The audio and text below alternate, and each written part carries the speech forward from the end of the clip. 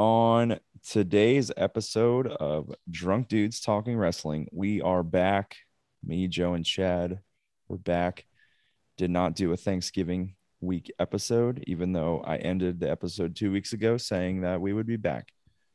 Scheduling just around the holidays just doesn't work. So from now on, no holiday episodes because fuck that. But we've got a lot of wrestling to catch up on. We still have to talk about the beer ratings from Survivor Series. So we're going to open up with that, do all the weekly recaps from the last 2 weeks. We're just going to go show by show, talking about the major storylines and how we've advanced all that in the last few weeks here.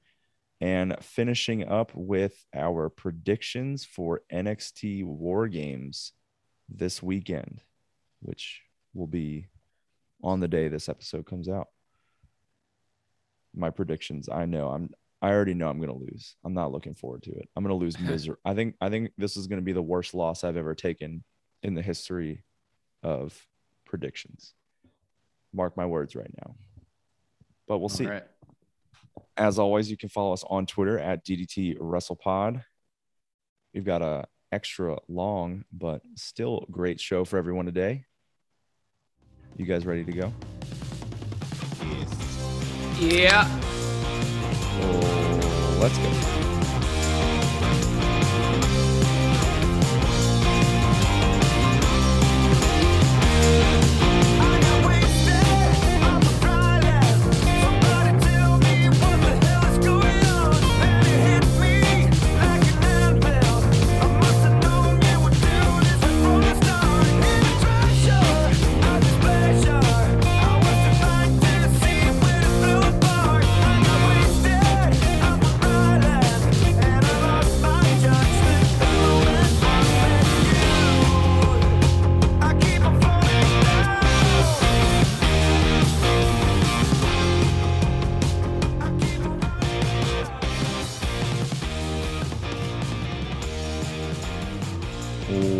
Welcome into episode 34 of the Drunk Dudes Talking Wrestling. I'm Dylan, joined by Joe and Chad, as always, or as usual. How's everyone doing? I'm tired. It is very late. It is tomorrow already. But I'm on that schedule, so I'm doing all right. So it's really just you guys. Obviously, we decided to skip last week. Just kind of covered it in the intro, but yeah, no longer going to be doing episodes around holidays. So basically, Thanksgiving and Christmas. We're basically WWE's basically forcing us into doing a show this year around New Year's with the day one pay-per-view that is slowly shaping up. So we'll probably still have to do one around then. But yeah, from now on, no more even attempting a Christmas or Thanksgiving show. We're still learning here. But moving on, one thing that we didn't get to talk about last time we recorded because Joe was not here was his trip to Dynamite. And no, just my trip to Dynamite. Yeah, I guess that's it. His trip to Dynamite / Rampage. So this is Dynamite now from 3 weeks ago, I think. Yeah, I think there have been two Dynamites. It's like 2.5 weeks ago, I guess, at this point. Yeah, it was a lot of fun. It was the AEW Dynamite after All Out. So it was Hangman Adam. Full Gear. Yep, Full Gear. That was 3 months ago. Yeah, so it was Hangman Adam Page's first show as the champ. He was in his home state. So he came out to a good chant of cowboy shit. I had incredible seats, like right on the corner of the ring.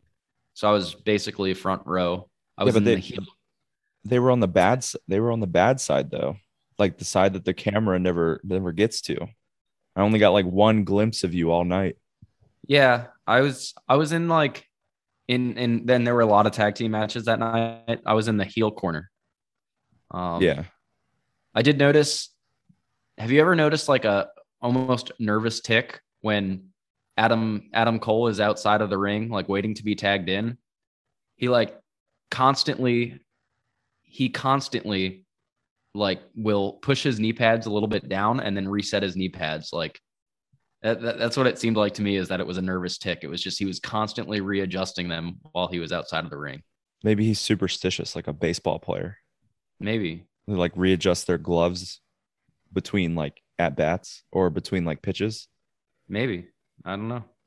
But that's just all four corners of the base before he gets in. Yeah.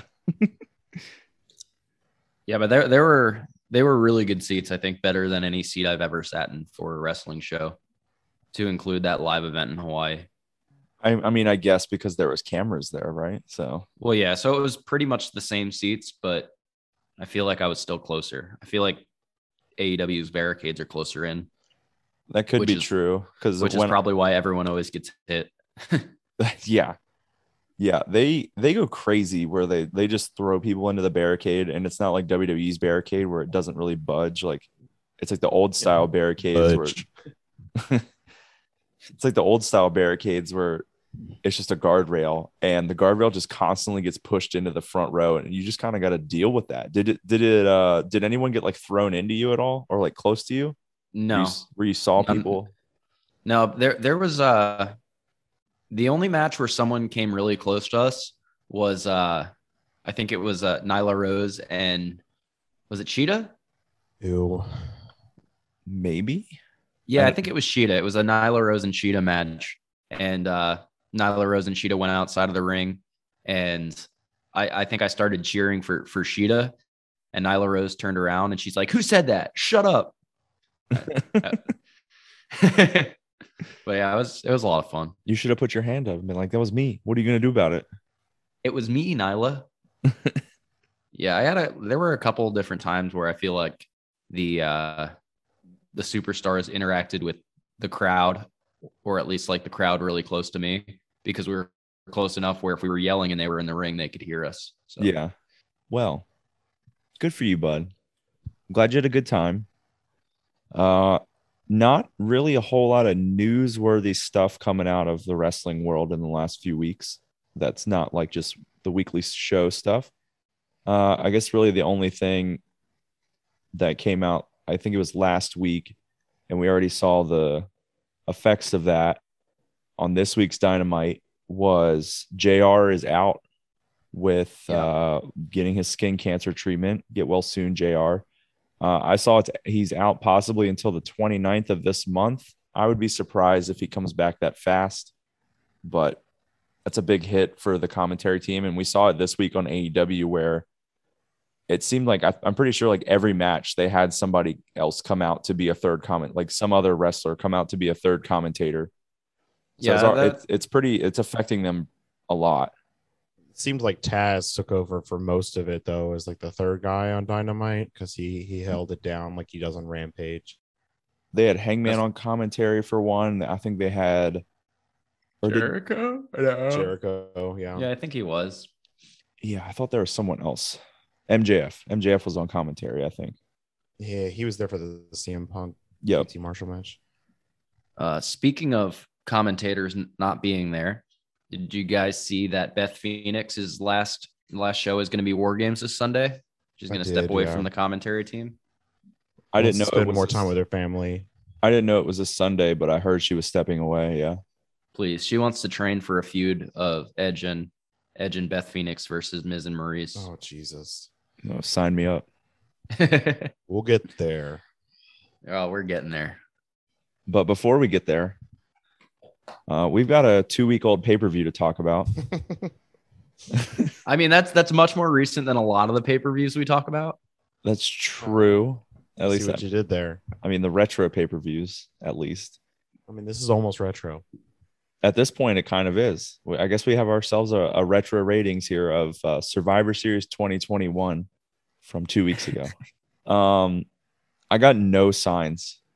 This is just a very shitty crowd that did not have any good signs, at least. Yeah.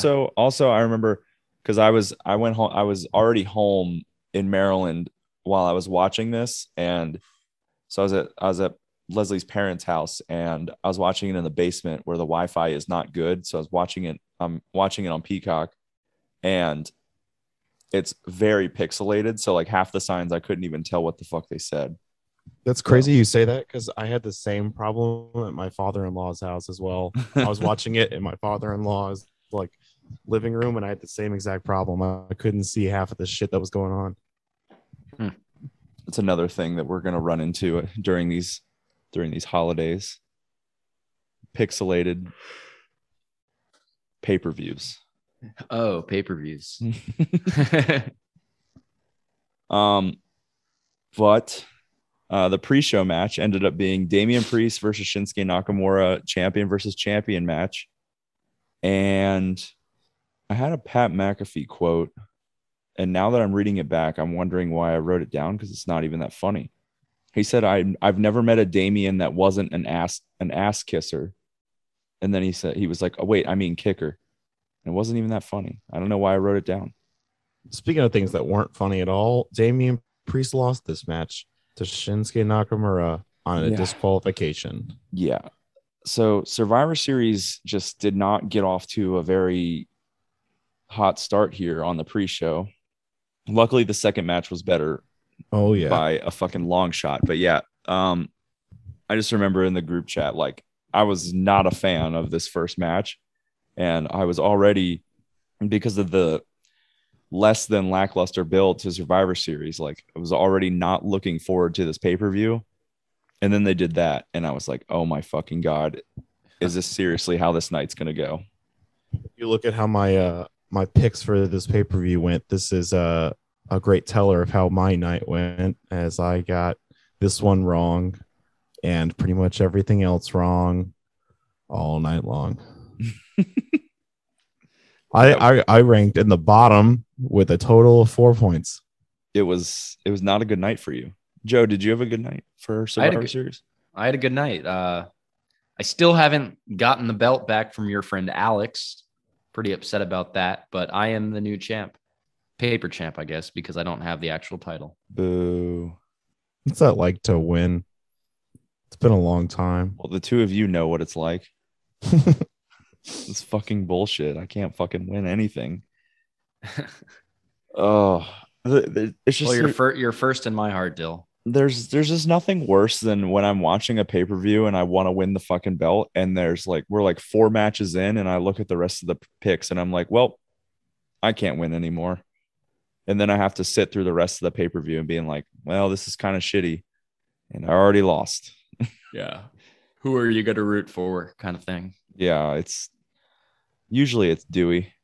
I just love chaos. It's like never, ever me. No, I never root for either one of you. It's fucked up. But yeah, really dumb finish to the opener. I got a beer for Priest and Nakamura. I didn't do any beer ratings because I was at my 25-year-long recovering alcoholic father-in-law's house. So I didn't mention tallies. On my phone, he was like asking a lot of questions. He watched wrestling 20 years ago, so he was like into it, but was asking a lot of questions. So I was more enjoying the pay-per-view with him more than trying to like tally. So I actually rewatched it later and therefore don't have anything from the pre-show because Peacock doesn't let you watch that shit later. I have watched Survivor Series twice with the exception of that match. I'm sorry. I thought it was a good pay-per-view with the exception of that opener. And one other match I want to talk about that I hate it. Yeah. I hate it. You talking about the Dean Ambrose treatment? The what? The Dean Ambrose treatment that Kevin Owens is getting? No, I didn't hate that. I actually like that match. Yeah, I like the men's match. We'll get to it though. Yep. Before we get to the second match, this was the point. I can't remember if it was. I think it was in the pre-show where we got our first look at the golden egg. Which is oh fuck! I completely forgot that was a thing. I blocked out the golden egg entirely, and the Rock references. Oh yeah, I wrote for Monday Night Raw the next day. Stupid fucking egg storyline keeps going as a note. Dude, this thing is so stupid. Like it went nowhere. It was the only purpose of it was to make Sami Zayn look dumb in the end, and it gave Austin Theory a WWE Championship match that he lost. Yep. It did promo a movie that I'm not going to watch, so that's cool. What? It's a really good movie. Did you watch it? Yeah. Maybe I'll watch it. Yeah, I highly recommend it. I might watch it, but I'm probably not going to watch it. I don't want to watch it now after that fucking stupid egg storyline. Yeah. No, it's did really the opposite. Good. It's like the zombie movie from earlier this year. I did not watch the zombie movie. Yeah. Was that earlier this year? Yeah. That was earlier this year. The zombie lumberjack match was earlier this year. No, that was like definitely was a year ago. Definitely was earlier this year. No, we've talked about it on this show. Oh. What was it? Sir, was it I think it was Backlash. I think it was I think it was WrestleMania Backlash. Because it was Priest versus Miz, right? Yeah, I guess so. Yep, it was WrestleMania Backlash. Good call. Yeah, that's just, that's kind of our thing here. We like to talk about things that we hated versus the things that we loved. Speaking of things we loved, there we go. The first match of the card, literally about to say that, was Charlotte versus Becky in a women's champion head-to-head match, and this was by far the best thing on the card. This match was fucking awesome. There was just so much shit talk between the two of them. Like, it just brought like a sense of realness into the match that we kind of all knew was actually there, in that they're not actually that great of friends, possibly not even friends at all anymore, just based off of like the interviews that Becky was doing in the week leading up to Survivor Series. And it hit home. I had a couple quotes, got a Pat McAfee quote, where they were doing shit talk to each other, and I forget, one of them called the other one a bitch, and Pat McAfee was just like, she just called her a bitch. And then Charlotte Flair did like something good, and McAfee was like, welcome to Friday night, Corey Graves, and Corey Graves was like, it's Sunday. the announce team of Cole, McAfee, and Graves on this night, I will say, was one of possibly the best announced team I've ever heard of in my life. It was amazing. Just the automatic chemistry that McAfee and Graves had together, talking to each other, with Michael Cole being his robotic self in between, was just perfection. I loved it. Yeah, it was a good commentary team. Are you gonna try and talk at all tonight while not mid yawn? No, I don't think so. I don't know. Doesn't sound like something I would do.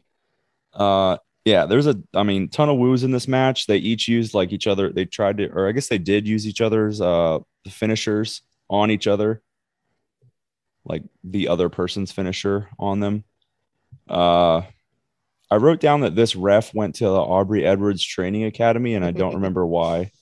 Oh, the ending. The ending. The ending. Obviously, the ending. You're using the rope. I didn't see shit. Yeah. So Charlotte goes to pin Becky at the end and rolls her up, grabs the rope, and the ref catches it. And then a few seconds later, Becky does the same exact thing, and the ref counts to 3. It was fucking hilarious. I don't remember what ref it was, but it was just so fucking funny. Just like he caught Charlotte doing it, and then Becky did it seconds later. I actually don't know the names of any of the WWE referees anymore. Charles Xavier. Charles Robinson. Is he still there? Oh, yeah. He is. The bullheaded blonde the girl. I know the girl. Fuck, what's her name? There's 2 girls. There's a black girl and the white girl. The black girl just got a new name, and I don't know her new name. But why would we give referees new names? Are they not their real names? No, she just got a new name. Oh, I don't know. Jesus. Again, Christ, I really don't know what it WWE. is. What did they NXT everybody the shit out of that? Zion Quinn. That's Leon Ruff's fiance. All right, so put some spec on her new name. Is it Mrs. Ruff? That would actually be a hilarious name if that was her ref name. Leah Ruff. Aja Ruff the ref. Aja Smith, and her name was Aja Smith, and now it's Daphne LaShawn. What the fuck? Absolute shit. That's not even close to what it used to be. Daphne LaShawn. That is NXT at its worst right there. What the fuck? Why are we giving referees new names? have a feeling we're gonna end up getting to a point like we're just gonna get so tired. We're gonna get slap happy during this. I'm excited. I got 2.75 beers for this. Yep. Great match. Yeah, excellent. As I told Dylan before we started recording, this actually got 4.5 stars by Metzler and was the best match on the card. And I 100% agree with that rating. You mean Meltzer? That's what I meant. Big Daddy Dave. Yeah, the guy who I usually disagree with, but this time did not. Okay. Then we had the men's 5-on-5 elimination or traditional Survivor Series elimination match, Raw versus SmackDown. And I was keeping track. This match, just based off of entrances alone, got a beer. I was a beer in after the entrances. And I knew at that point that I was in for it. Well, then, like within the first 3 minutes, you got like a whole nother beer worth of tags from each of the teams, just tagging in each other person over and over again. And Team SmackDown wooing the fuck out of Austin Theory. Oh yeah, the whole team just started going in. They just kept tagging in each other, and they would just beat the shit out of Austin Theory. But like everyone that came in would woo the shit out of him. And then also Kevin Owens walking out on his team, like we already talked about. I just realized most of my notes is like who eliminated who, and I don't really give a fuck. I think the only important part is how it ended. So basically, the Raw team had Theory and Rollins versus Jeff Hardy alone on the SmackDown team. And right after Jeff Hardy eliminates Austin Theory, he gets out of a stomp from Seth Rollins, gets the twist of fate and the swanton bomb. He goes for the swanton bomb. He gets the knees in the back and then a stomp, and Seth Rollins wins as the sole survivor. But I have a question on this one. Do you think, based on that and everything we've seen from the last 2 weeks of SmackDown, that you're getting a semi Jeff Hardy push? I hope so. I doubt it. No. So to cover what he's done since, he was the last person eliminated in the Battle Royal. He's shown up with Drew McIntyre multiple times, and he is going to be going up against Baron Corbin or whatever the fuck his new name is. Happy next week on SmackDown. Happy Slappy Corbin. Happy Slappy Corbin. The Happy Slappies. No. I mean, he'll probably beat Happy Corbin. I don't fucking know. Happy Corbin has to have like a fucking 30% win rate at best. So he'll probably end up winning like a whole year without a win. Yeah, it's ridiculous. At least on TV. Well, I'm sure he doesn't win at all at house shows either. So, I did enjoy like the moments where like it was just Sheamus and Jeff Hardy left in the match, and they like did a bunch of tag team moves together. They did like the 10 beats of the Belfast together. It was cool to see. And then Sheamus got eliminated and just ended up turning on him. And I was like, well, yeah, Sheamus. Yeah, Sheamus. He remembered that he didn't actually like Jeff Hardy because Jeff Hardy hit him with a car, allegedly. And Jeff Hardy can't handle his alcohol. Let's just say that. And Sheamus probably been sober can. for over a year. Don't worry about it. I will say the one thing there's a lot and stuff I liked in this match, and I actually thought this was a really good Survivor Series match. I like the way that they sold people that aren't the big guys in the match. Austin Theory, Jeff Hardy got a lot of good time, a lot of good spots. I hated how they got rid of Bobby Lashley and Drew McIntyre with a double count out. Fucking count out. As soon as Drew got eliminated, because I think I picked SmackDown for this match. As soon as Drew got eliminated, I was like, well, I'm fucked. Yep, same. That's exactly when I knew there was no way Jeff Hardy was winning a Survivor Series match at like 30 years in the company. Man, they really grinded my gears. Really grinded my gears. I don't know what they're doing with Drew McIntyre right now. It's weird. In semi-main event limbo until they're ready for him to face Roman. Pretty much just that. I guess we'll talk more about that when we get to SmackDown, but yeah. I got 6.75 beers for this. How the fuck? I got 6.25, but You probably missed some woos then. There was so many woos. So many woos. Did you count all the eliminations? Yeah, I counted. I made sure I got all those. I don't know, probably some woos or something. Jessica Carr. That's her name.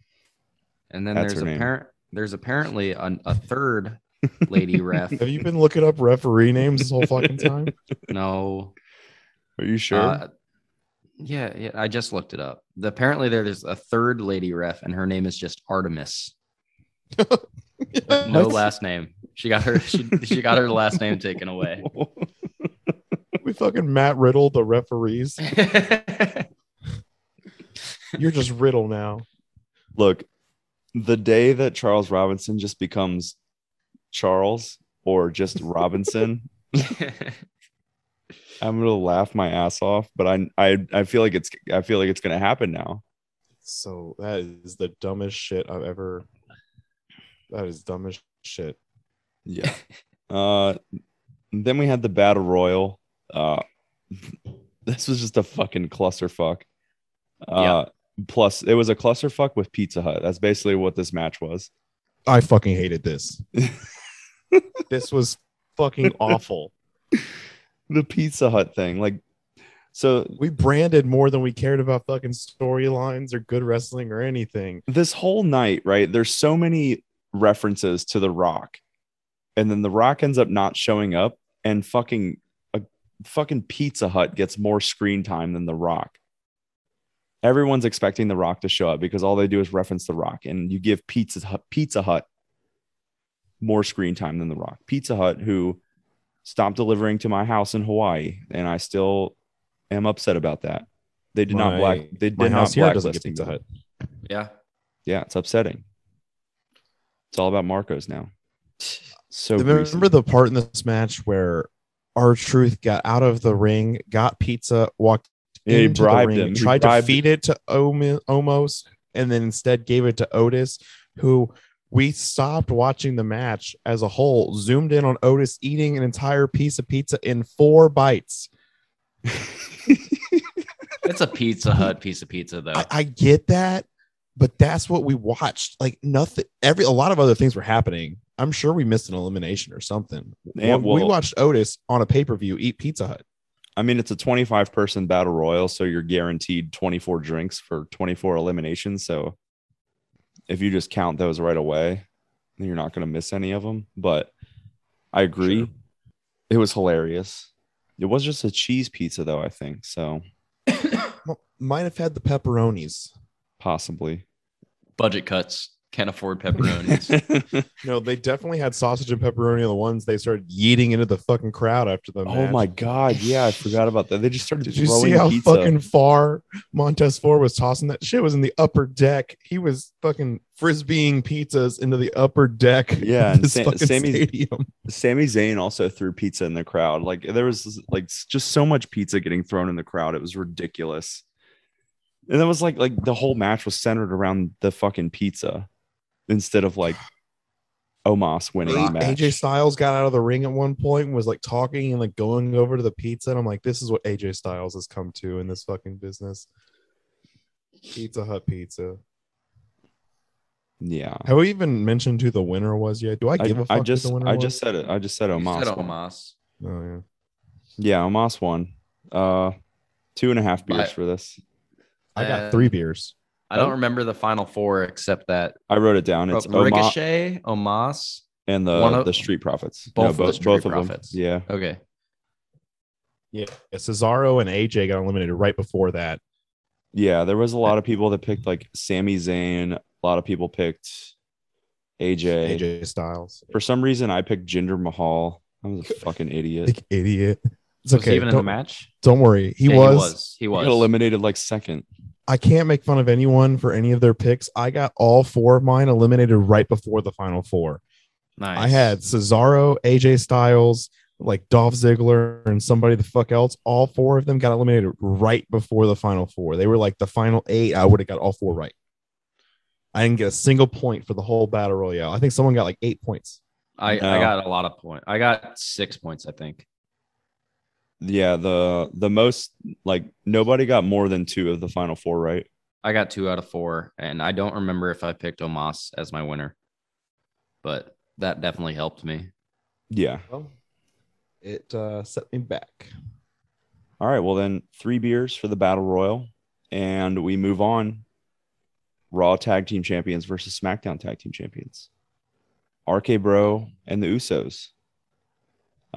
This was the point. I made a note of it. This was the point in the show where I was out of the running to win the belt, and I was just depressed. I tried like switching all my picks, but then I just didn't care.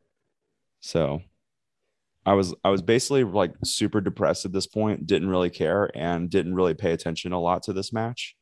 So I don't really remember what happened other than RK Bro won. This actually had a cool ending. The Usos were getting a big move set going, and they looked like they were going to hit the splash on Matt Riddle.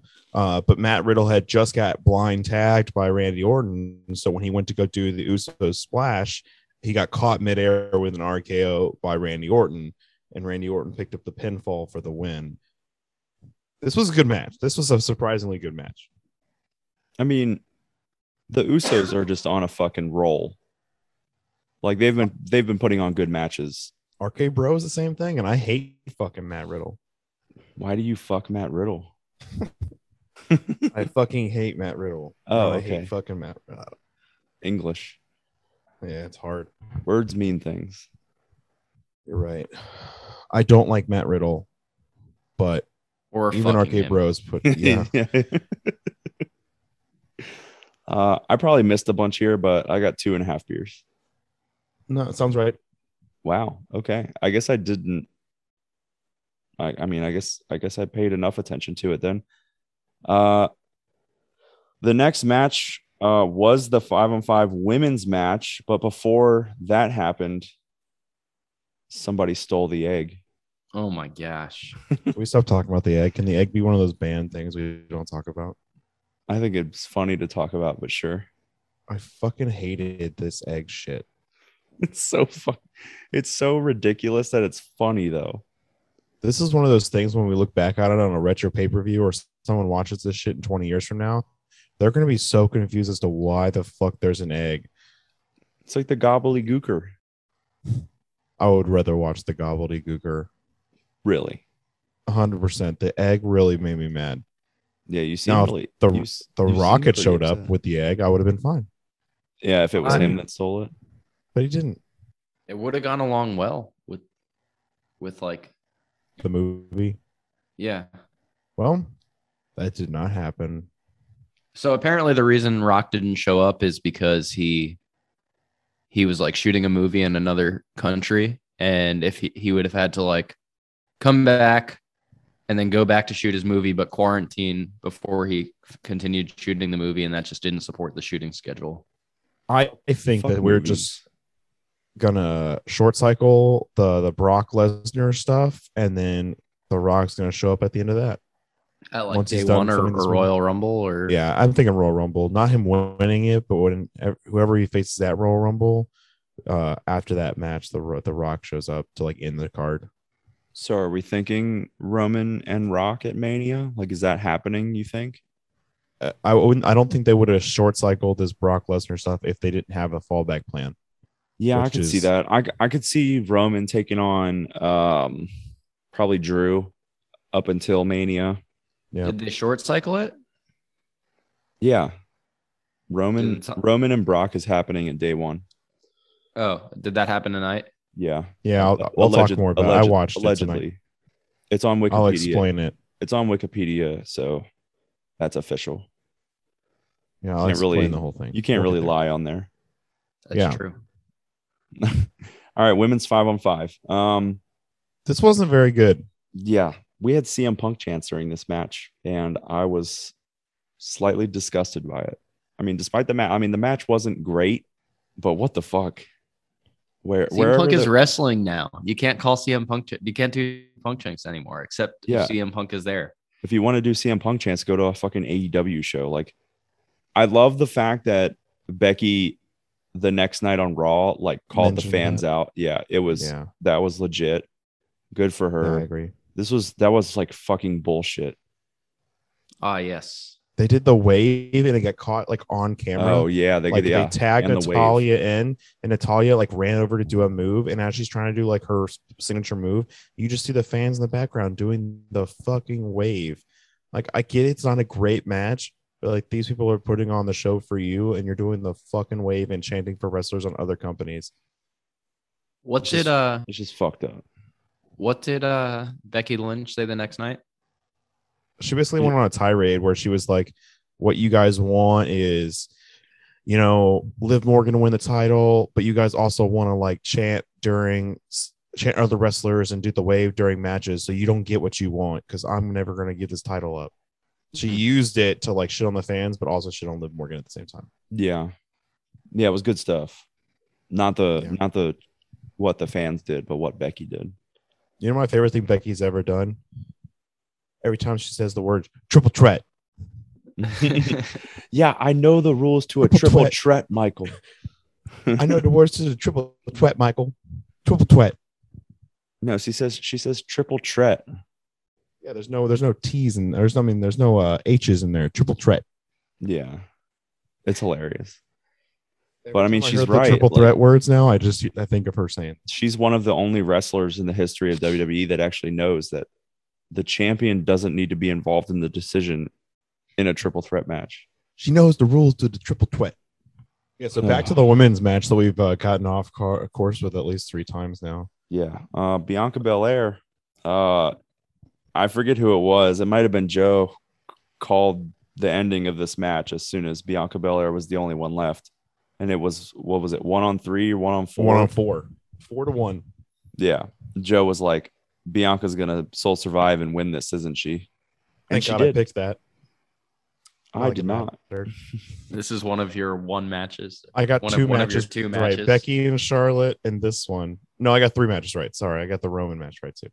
I was going to say pretty much everyone except I think Dewey got that right. And Dewey's a fucking idiot. That's true.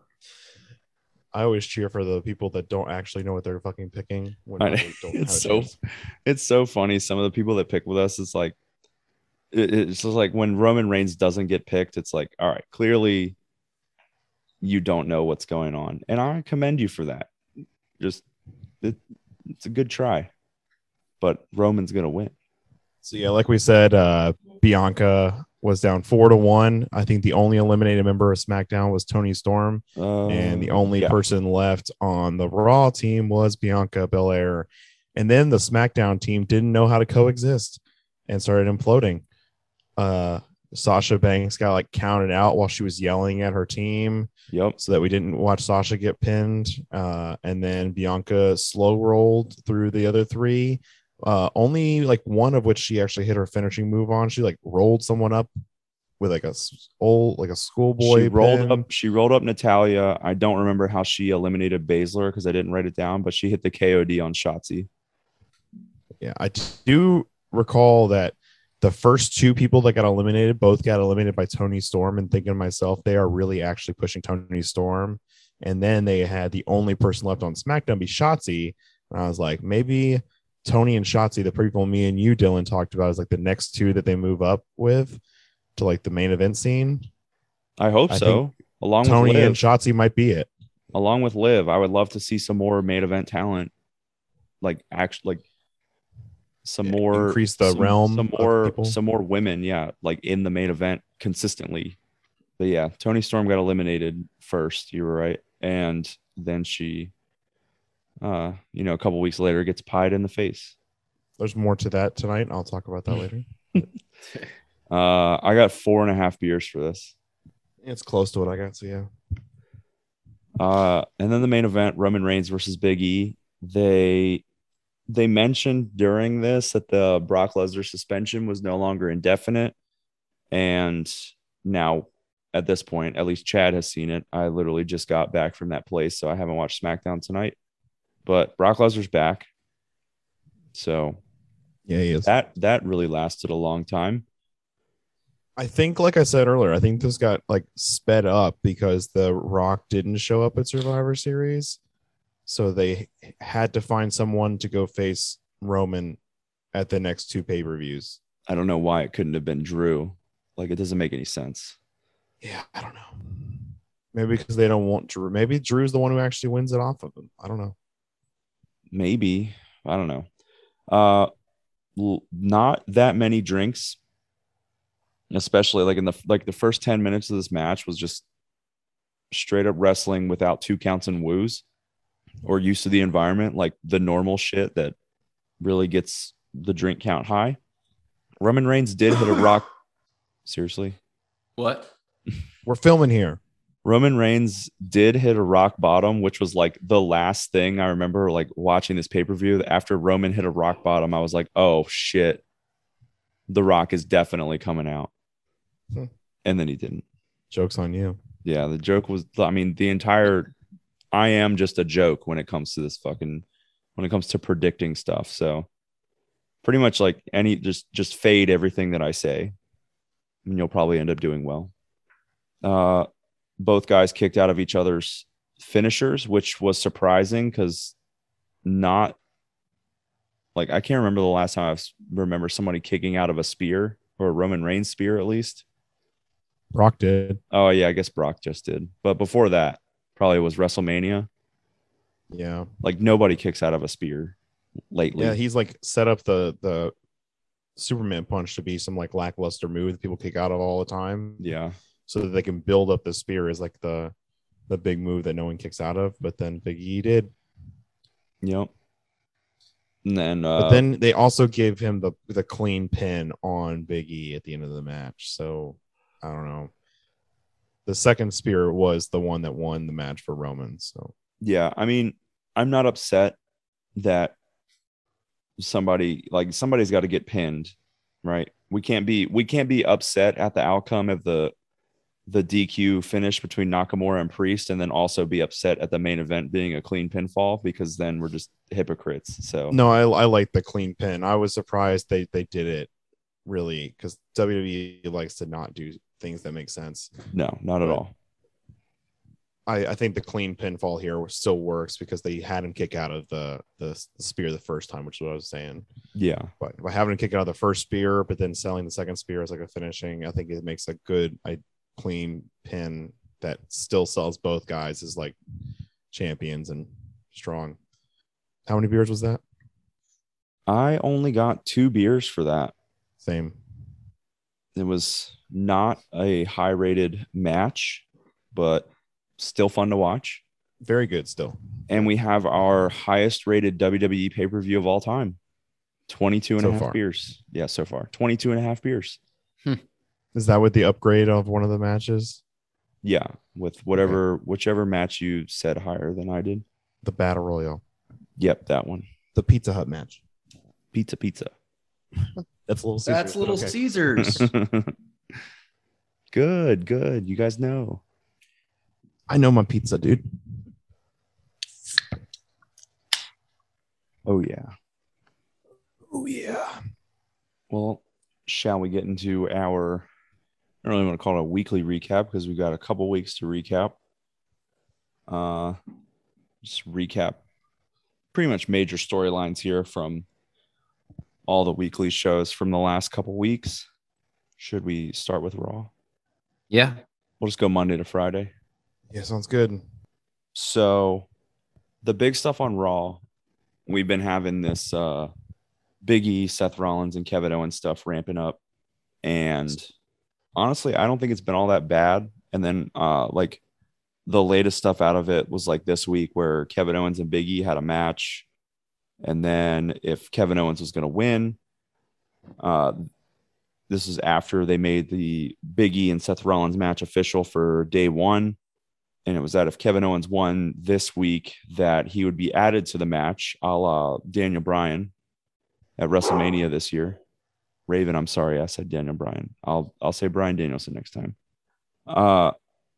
And then Seth Rollins just pulls the biggest bonehead move and attacks Kevin Owens and just has him win via DQ this week in the main event. And now it's going to be a triple threat. Yeah.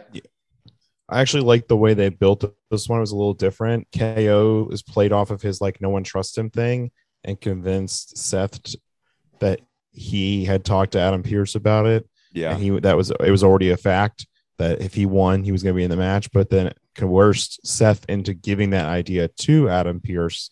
And then Adam Pearce likes it and makes it a thing without Kevin Owens even talking to anybody.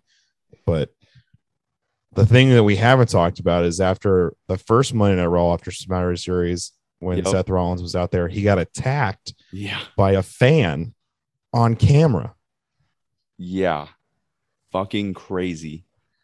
I was kind of surprised at like his reaction, and like you got his like immediate reaction off of like cell phones from people who were filming it on their cell phones, like right there on the ramp. And the security team and the refs that all have new names came out and like pulled the dude off of Seth. And then Seth gets up and like is just yelling at him and berating him. Like, I was like, fuck yeah, Seth, let's fucking go. And it made me just kind of like get hyped for him, for like just because of it. Like, and then I saw another like small interview that he did. I think he was in an airport and someone was just doing like a phone interview with him. And then obviously he was on Raw this week, so he didn't get hurt from it or anything. It just kind of like startled him.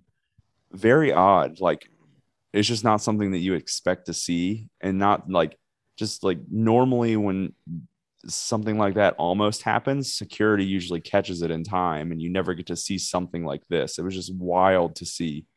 Yeah. So the story that I read that came out of that was apparently this guy was like, obviously not all there mentally, but apparently he was catfished by an account that was using the name Seth Rollins, but not really Seth Rollins. And he had like sent money to this fake Seth Rollins, and then he had beef with the real Seth Rollins because of that. Like there were Instagram messages that came out too, and it said stuff to the effect of, hey, I'm just sitting here with Becky. I need some money real quick. I swear I'll pay you back and stuff like that. What the fuck? I didn't see anything like that. Are you sure? Yeah, I saw the same story. I saw the same one. Okay. Yep. I was going to ask. He got catfished by a Seth Rollins account. Yep. I was going to ask if you were reading like kayfabe news. No, I've done that before and tried to sell it as real. Like an Onion article. Yeah.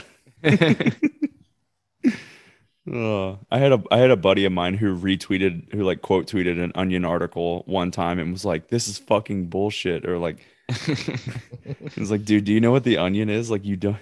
He was like the biggest bonehead move in the world. I just wanted to make sure you didn't fall into that trap, Joe. No.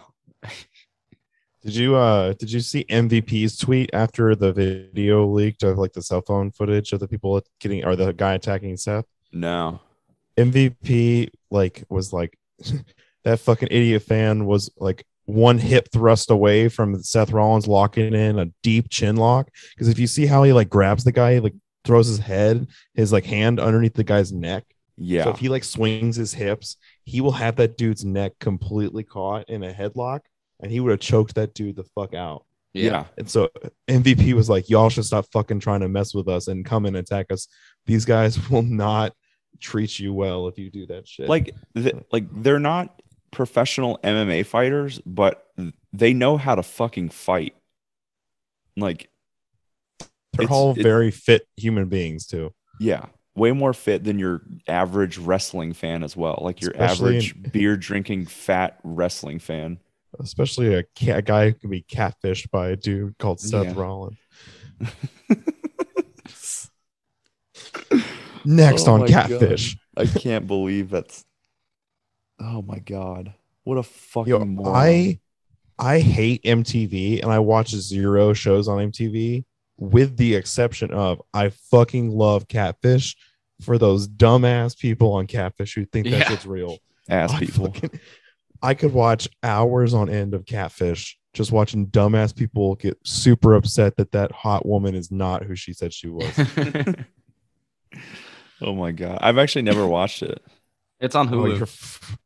Like all 12 seasons of it are on Hulu. I know what I'm doing tomorrow. What are you doing? The Hulu marathon of Catfish. All 12 seasons. Must be nice. Yeah, I'm not going to that place, so. let's see. Some other stuff from Raw. New women's tag champs. New women's tag champs and a new 24/7 champ. How the fuck did both of y'all think of the women's tag champs is that big of a deal? We needed to talk about it at the same time. I was just pointing out the fact, and that was all I was going to say, was that we have new women's tag champs. Yeah, Zelina Vega and Carmella. And then I hate this Carmella mask gimmick. Yeah, I don't like it either. I like the quotes that it gets out of Corey Graves, and that's about it. Especially him making fun of Byron Saxton. I do like Zelina Vega going into the ring, and the whole time the other people are coming to the ring, she just waves. She just waves at the crowd the whole time. Like the queen. Yeah. She does like that side to side wave, like the palm side to side wave. I noticed it at Survivor Series because she was one of the first people to come in. So like 8 more entrances had to happen. And she just sat in the corner waving while everyone argued and shit the whole time. Yeah. It was funny as fuck. I think more important than the women's tag champs is the women's championship on Raw. Yeah. Where Liv Morgan is the contender. Yeah. So there's that. And then one other thing I wanted to talk about, but Liv and Becky, I like the build to it. I think that they're building their main championship and their women's championship match. Well, actually that's next week now, right? I guess that is the main event of Raw on this week. Monday, right? So the opening contest will be Big E versus Kevin Owens in a steel cage, and the main event is Liv Morgan, Becky, or the other way around. I don't know, but they announced both of those today on SmackDown. Is happening on Monday. What the fuck? Yep. Steel cage. Steel cage. Let's go. Yep. I'm excited for Raw. But the contract signing, there was some notable stuff. Oh yeah, I wrote some notes for that. That was said by Liv Morgan specifically. I don't want to really say that they're making light of. I guess making reference to would be the better way to put it. The releases twice in one night. Yeah, they did it twice in one night. Because the Edge did it too. Yeah, we'll talk about Edge and Miz after this. It's really the only other thing that I had. But yeah, what do we think about that? Like, is it fucked up? Well, no, because you think Sarah Logan would still be probably in the company if she didn't like want to get out. She wanted to go have kids and stuff, and like her husband still makes money from WWE. So like Sarah Logan's, that's Eric. I think I never remember which one's which, but she's married to Eric. Eric, yeah, the bald one, the bald one, the one that always yells at people's faces, and I love it. Used to be Ro.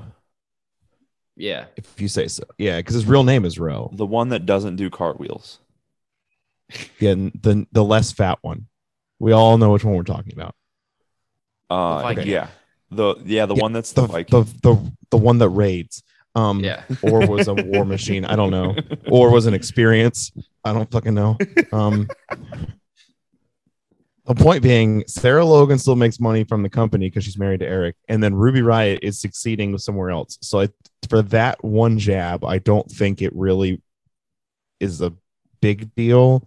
It was more upset that they were willing to take a jab at the one that just fucking happened in the Edge comment after that.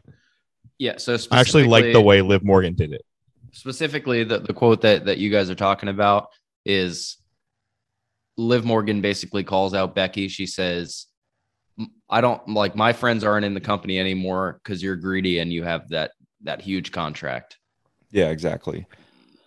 I'm actually struggling to remember the Edge quote, though. Edge had two quotes. One was... Well, there was the reference to the CM Punk promo, which we'll get to. Yeah, but Edge said... Edge, said that Miz was in it for himself. Like, he built himself up. He did a really good job of everything. Yeah, the John Morrison one. And then he said, the difference is... You're only doing it to build yourself up so that you can go away and make money somewhere else while you leave your partners behind. Yeah, leave your partners high and dry to get fired. To which John Morrison responded on Twitter saying, I've never been high and dry. I'm always moist. America's moist one. Yeah. I saw that. That was hilarious. God. I did not see it. That's so good. Yeah. But yeah, I'm excited. John Morrison to make fun of himself. Yeah, I'm excited for Raw now. steel cage, and then obviously the Lynch and Morgan match. They also had that 5-on-5, or I guess a 10-woman tag team match. Team Liv versus Team Becky. Team Liv wins the match, so 0% chance she's winning against Becky, and it's kind of shitty. But luckily, we don't have to predict it. Yeah, I mean it's kind of shitty that like it's so predictable, because it's not the greatest way to build up a new main eventer in the women's division. But if you continue to give Liv opportunities and eventually give her a women's title shot, then eventually it becomes more believable that she could win. So hopefully they end up like starting to do that in the future. Yeah. And then the two returns, we had Edge coming back as advertised, and then The Miz also showing up. Well, I guess 3 returns, because Maurice was there too. Yeah, she was. And it's pretty awesome. Yeah, we had a great promo. I will say it's a direct ripoff of the CM Punk promo that we're going to talk about in AEW. It had the same idea behind it. It had call outs to it. It had the same exact ending. It just felt so much like they were like, oh shit, this massive promo, which made millions of YouTube video views. We got to do something similar. Let's get the 2 best people we can do, and Edge and Miz. Yeah, let's get same shit. Let's get 2 of our best promos out there and try it out. I mean, exactly how it felt. It works. It worked. Like, if they're gonna do Edge versus Miz at day 1, like, sign me up. I'm down for that. I'm so down for that. It'll be good. But yeah, I'm excited. Edge is back. Miz is back. He's finally no longer dancing. There was a point like where they were kind of like teasing that they were gonna go at it a little bit, Miz and Edge, like right before the promo ended. And the Miz, he was saying something to the effect of like, do you want to see us dance? And I literally thought, for some reason, I was like, well, this is Monday Night Raw. Like, it could really get stupid here. I literally thought he might just start dancing. I thought he was going to dance too. I was so scared he was going to take this whole promo. That's so scared he was start fucking dancing. I was so scared he was just going to start dancing and just be like, I cannot believe I watch this on a weekly basis and talk about it on a weekly basis. But he didn't, and it ended up being good. So I'm excited. It was good. I just wish it was a little more original. It just felt so copycat, but it was still good. I don't mind copycat stuff when it's good. So I'm for it. I have one more thing for Raw, and I want to get some thoughts. Is it the egg? Don't talk about the fucking egg. It has to do with Vince McMahon. Oh, he looks bad. The Vince and Austin Theory stuff, like, what's going on there? He slapped the fucking shit out of him right before the main event this week. Like, I don't understand. You guys, there is an article on like comicbook.com or Sportskeeper or something like that. It was a Vince Russo interview where basically before, like when Vince Russo was on his way out of the company again, he said something to Vince McMahon where it was like Austin Theory will never get over, and now he thinks it's his fault, and Vince McMahon's getting Austin Theory over as like a spite to Vince Russo. I could see that. I could see Vince doing that. But is he getting over? No, he's not getting over. He's just being utilized. He's being utilized, and to Vince, that's getting over. Like, I mean, I don't mind him. He's good. He's a good wrestler. Yeah. I'd much rather watch him than some other people like Von Wagner. So, there's that. Yeah. Leave Von Wagner alone. I will never leave that fucking Geico caveman fucking dumb looking shit alone. Well, we get to watch him on Sunday. Yay. The downfall of Kyle O'Reilly continues. Yeah. Speaking of the show that he wrestles on, NXT 2.0. Yeah. So I think the last episode that we had they had announced the men's War Games match. Or no. They already have advantages. No. I'm talking about the last the last one we talked about. The last time we recorded. The women's one had been announced minus one person. The women's one got announced, and then they ended up adding shit out of that. They ended up adding Kaylee Ray to it, and then the men's one got announced as well. So, team Black and Gold versus Team 2.0. I really like the whole old school versus new school thing that they're doing here. It's been really entertaining. Very exciting. Very entertaining the whole time. It's been awesome. And it makes me want the Black and Gold brand to win so badly. Yeah. I don't know. But will they? I don't know. I'm not going to talk about that yet. Just to talk about some of the build on it that was really good. They each kind of have like a 1-versus-1 rivalry that they're building to build into the 4-on-4 War Games match. So like Grayson Waller has been at it with LA Knight, obviously Tommaso Ciampa and Braun Breaker.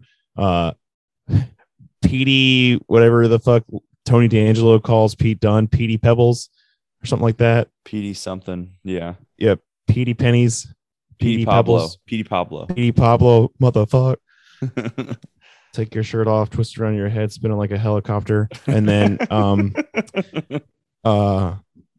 Johnny Gargano and Carmelo Hayes, obviously, they kind of build on this really climaxed when Carmelo Hayes won the triple threat match with Johnny Gargano and Pete Dunne with the help of Tony D'Angelo and Trick Williams, who's not in the match, but he is on the Wikipedia page. I know. I Googled that earlier. I was going to pick that. I struggled for my appearance pick. Yeah, same. Then the following week after they announced that they're going to do War Games like that, they did a pretty cool promo where all the 2.0 guys got in the ring and they gave each of them like a little bit of talking time, proving that all four of them can talk on the mic. I will say, as good as Braun Breaker is in the ring, he was the worst one on the mic of the four. Yeah. And then Johnny Gargano came out and called him the Booty's nephew. Yeah. Yeah. And then they got the whole crowd to chant Booty nephew. Yeah. That was really good. That was gold. Yeah. Obviously, since then we've had advantage matches, ladder matches for both the War Games matches. Kaylee Ray won the first one over Dakota Kai to give the advantage to the Kaylee Ray, like, I don't know, is it face team? It's Team Raquel versus Team Dakota. Team Raquel, which are the faces. Yeah. I guess. And then Braun Breaker was voted in by the fans to face Johnny Gargano, who was voted in by the fans. And Braun Breaker won the match for Team 2.0. So my question, I can't think of a time. Nephew? No, I can't think of a time. And I guess my question is, has there ever been a team that won the advantage ladder match that also won War Games? It's funny you asked that question because I Googled that shit today because I was trying to make my picks. And it turns out the advantage doesn't fucking matter at all. And it's like 50-50. Oh, fuck. They don't matter. They just don't fucking matter at all. Fuck. The heels won it in the women's match last year, and the faces won it last year. Faces won it, and then for both of those, yeah, the Undisputed Era were the faces last year, and I think they won the advantage match, and the heels won it for the women, and both those teams won the match. But the year before that, it was the opposite. So like, advantage means fucking nothing. Fuck. I did not use that at all to pick my picks. I did. That was dumb. Well, you should do some more research. Ask Jeeves more often. I already know I'm gonna lose, so what's the fucking point? We'll see. This is the one he's gonna win because he's so fucking discouraged. Yeah, I hope so, but I doubt it. Then they're also building up this Joe Gacy and Roderick Strong thing for the Cruiserweight Championship, and I kind of am making a slow turn on the Joe Gacy stuff. I think it's hilarious now. Like the exclusivity of the cruiserweight division and how he's like, it's not fair that he can't challenge for the cruiserweight title. So now he is, even though he's not under 205 pounds. Have you read the internet rumors regarding this whole thing? No. This is how they're going to get rid of the cruiserweight title. This is how they're going to give it to Joe Gacy, and he's going to call it the all-inclusive title, and then eventually they're going to get rid of it because then it would just be the same thing as the North American title. Are you fucking kidding me? Yeah, that's what I've heard. That's the rumor on the internet I read today, is that if they take it off Roderick Strong, they're going to basically get rid of it. What the fuck are they going to do with 205 Live then? Get rid of it? 205, does anyone watch it? Who watches 205 Live? No, and it's not even like it. Like from what I've read, it's not even just like the cruiserweight division anymore. It's like females wrestle on it sometimes. Odyssey Jones has wrestled on it, like 205 kilos. Like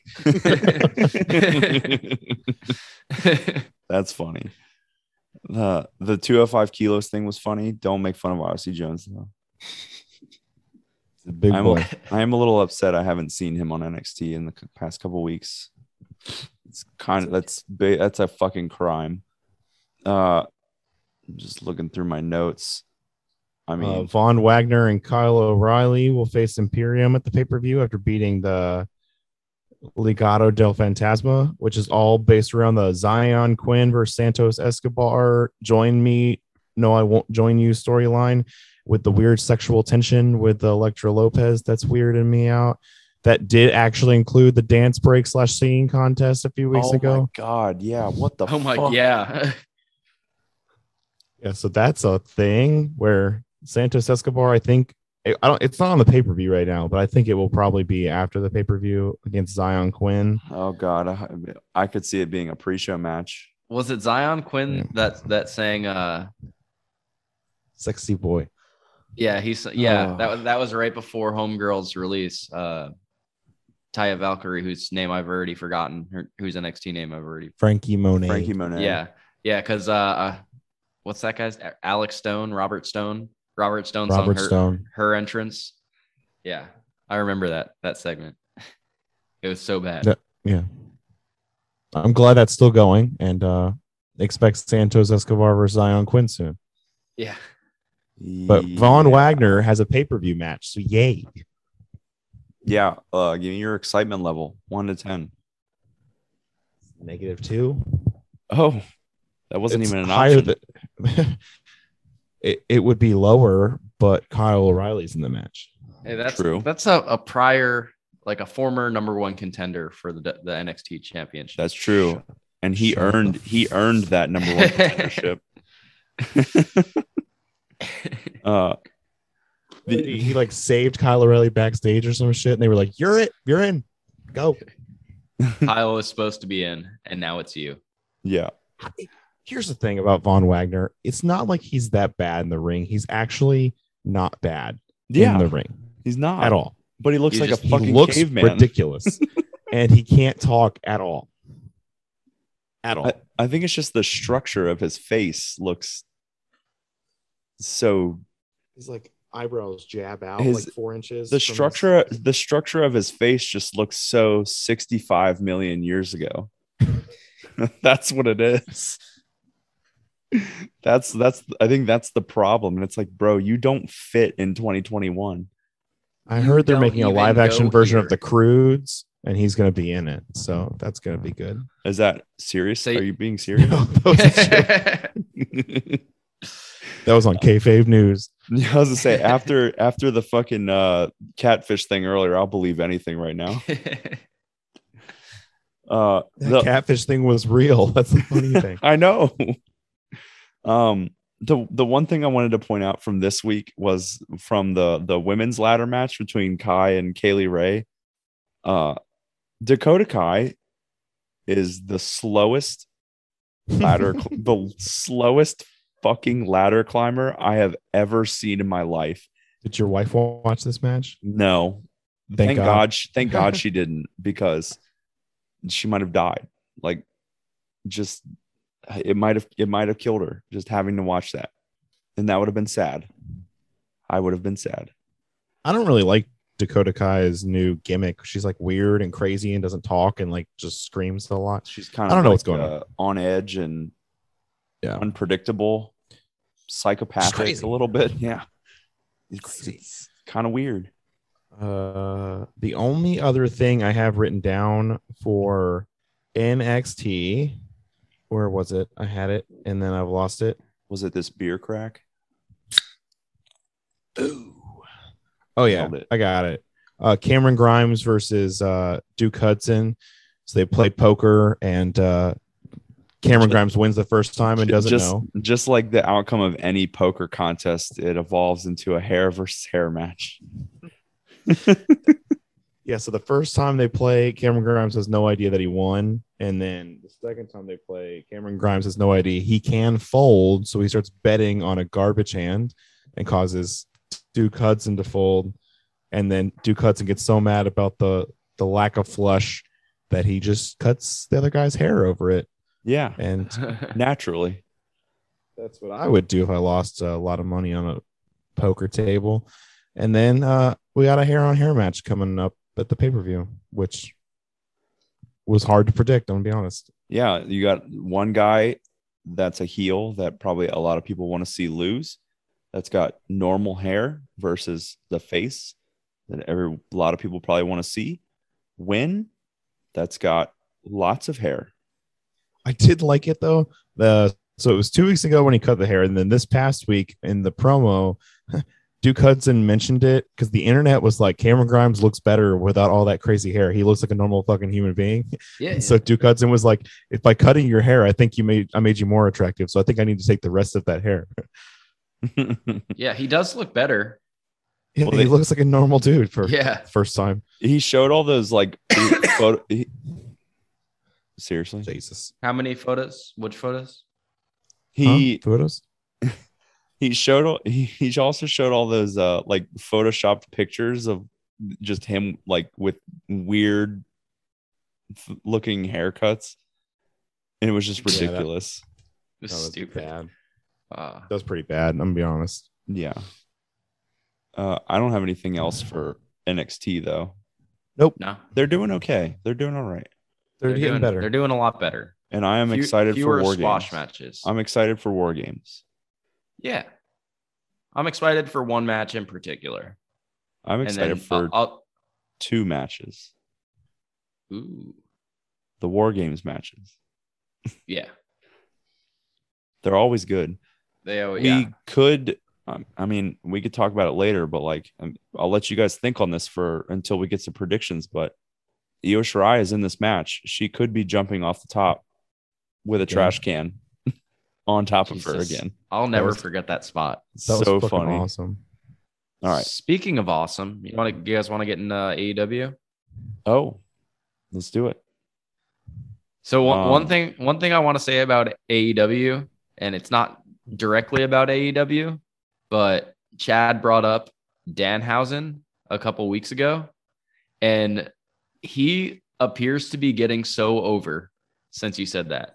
He's always been over with Ring of Honor and indie wrestling. Yeah, they love him on the indie scene. I just think that he's like making an appearance outside of the indie scene now. It's specifically he probably because he has a broken leg. He's been really active on social media, and I keep seeing his stuff specifically.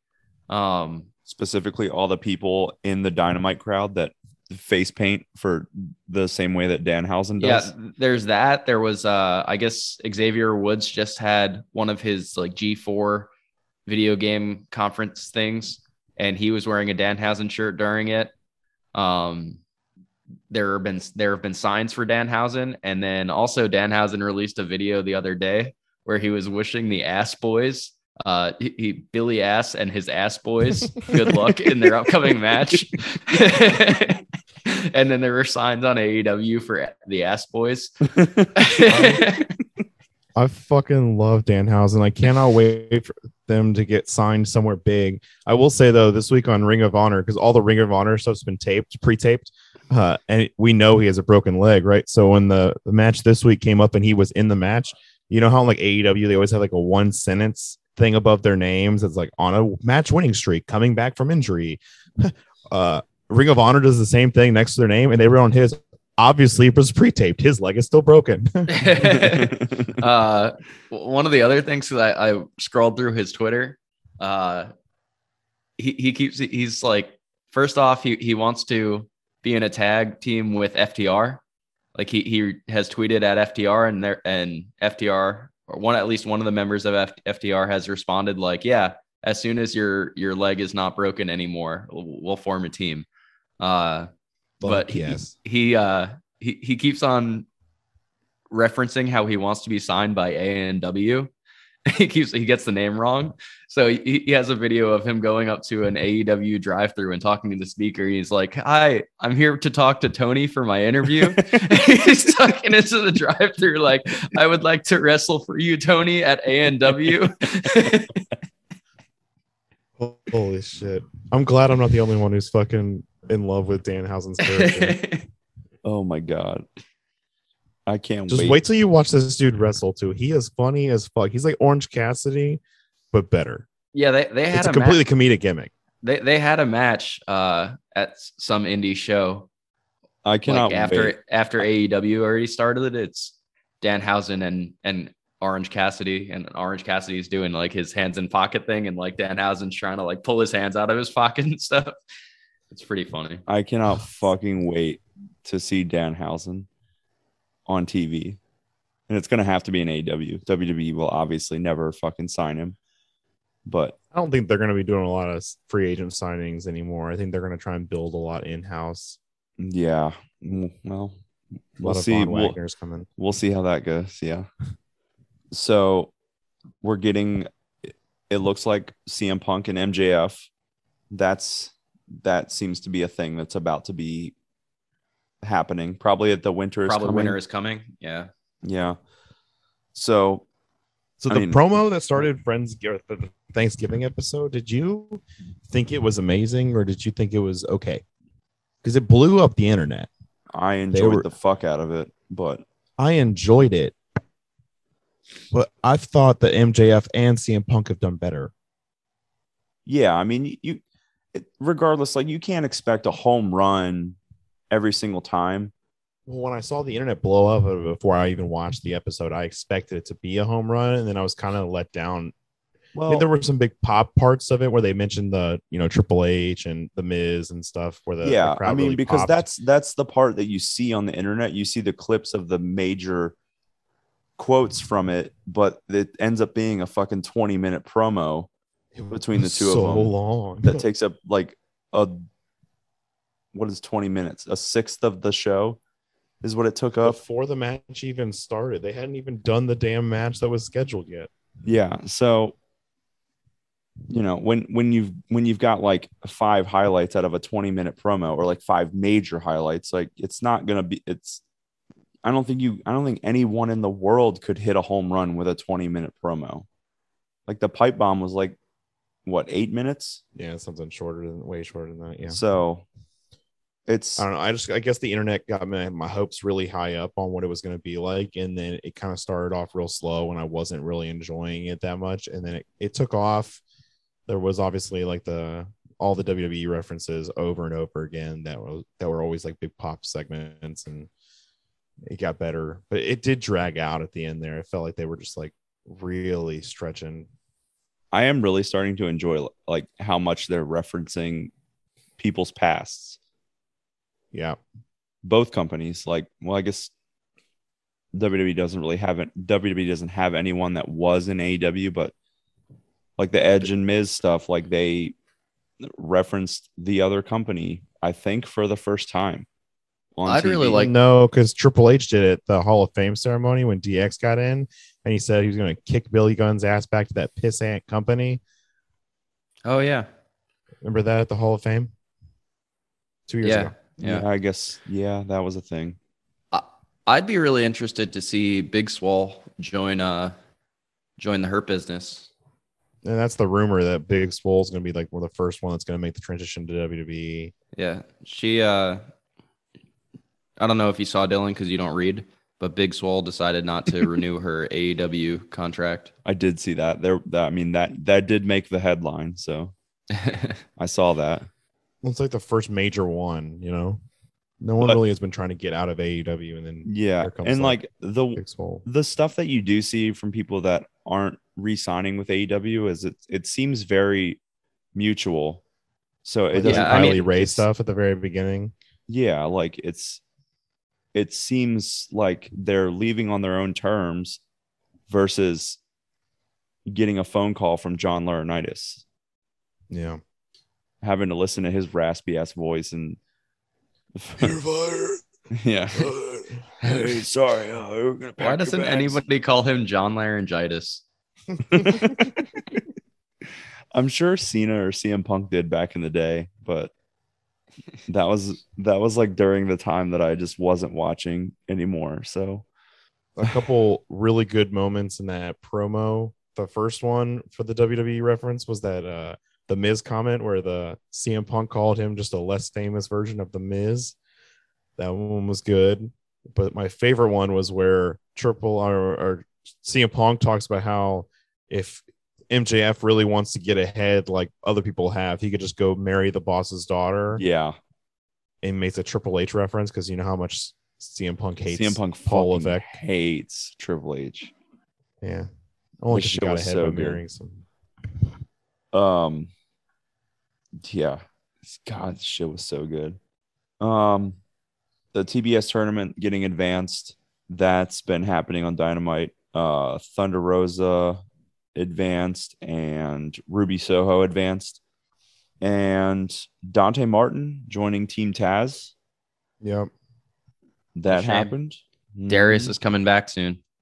Yeah. Darius is going to go with Leo Rush, and then Dante's going to be with Team Taz. We're going to have a tag team match with Top Flight on opposite teams. Calling it now. Can they coexist? First question. Probably. It sounds like something they could do. And then Bryan Danielson going on his beat every Dark Order member in their hometown raid. But he kicked Boom Boom's Colt Cabana. Kicked a tooth out. Yeah, Colt Cabana's tooth, right? Yep. Yeah, he kicked a tooth out and then like showed the camera and walked up to it. And that was another Danhausen reference that came out after that. Oh yeah, because he throws his teeth at people. Danhausen confirmed. He's got his bag of teeth in his pants.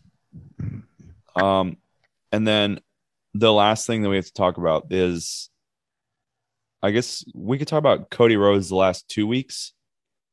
Yeah, let's definitely go back 2 weeks with the 4-on-4 match. So the whole wrestling belt thing, or the weightlifting belt, not the wrestling belt, dude. The weightlifting belt that he wears. Andrade was so mad that a fan threw that in the ring. Like he broke character and took the belt out of the ring and like threw it under the stage. You know, because like it was anti-Cody to throw it back. So, you know, Cody throws it. So everyone knows, like Cody takes off his wrestling belt thing he always has. He throws it in the crowd. The crowd hates Cody everywhere he goes. So they take the belt and they throw it back in the ring. It was an amazing throw by the fan. And it lands directly in the ring and basically hits Aubrey Edwards. And then Andrade, who's on the opposite team, steps into the ring while he's not the legal competitor, takes the belt, goes and throws it underneath the ring. And the fans like just ate it up. They loved it. It was a complete break of character for Andrade, who should have just been like, hell yeah, throw it back at him. But he got so mad and like went in the ring and took it and threw it under the ring to get it out of there.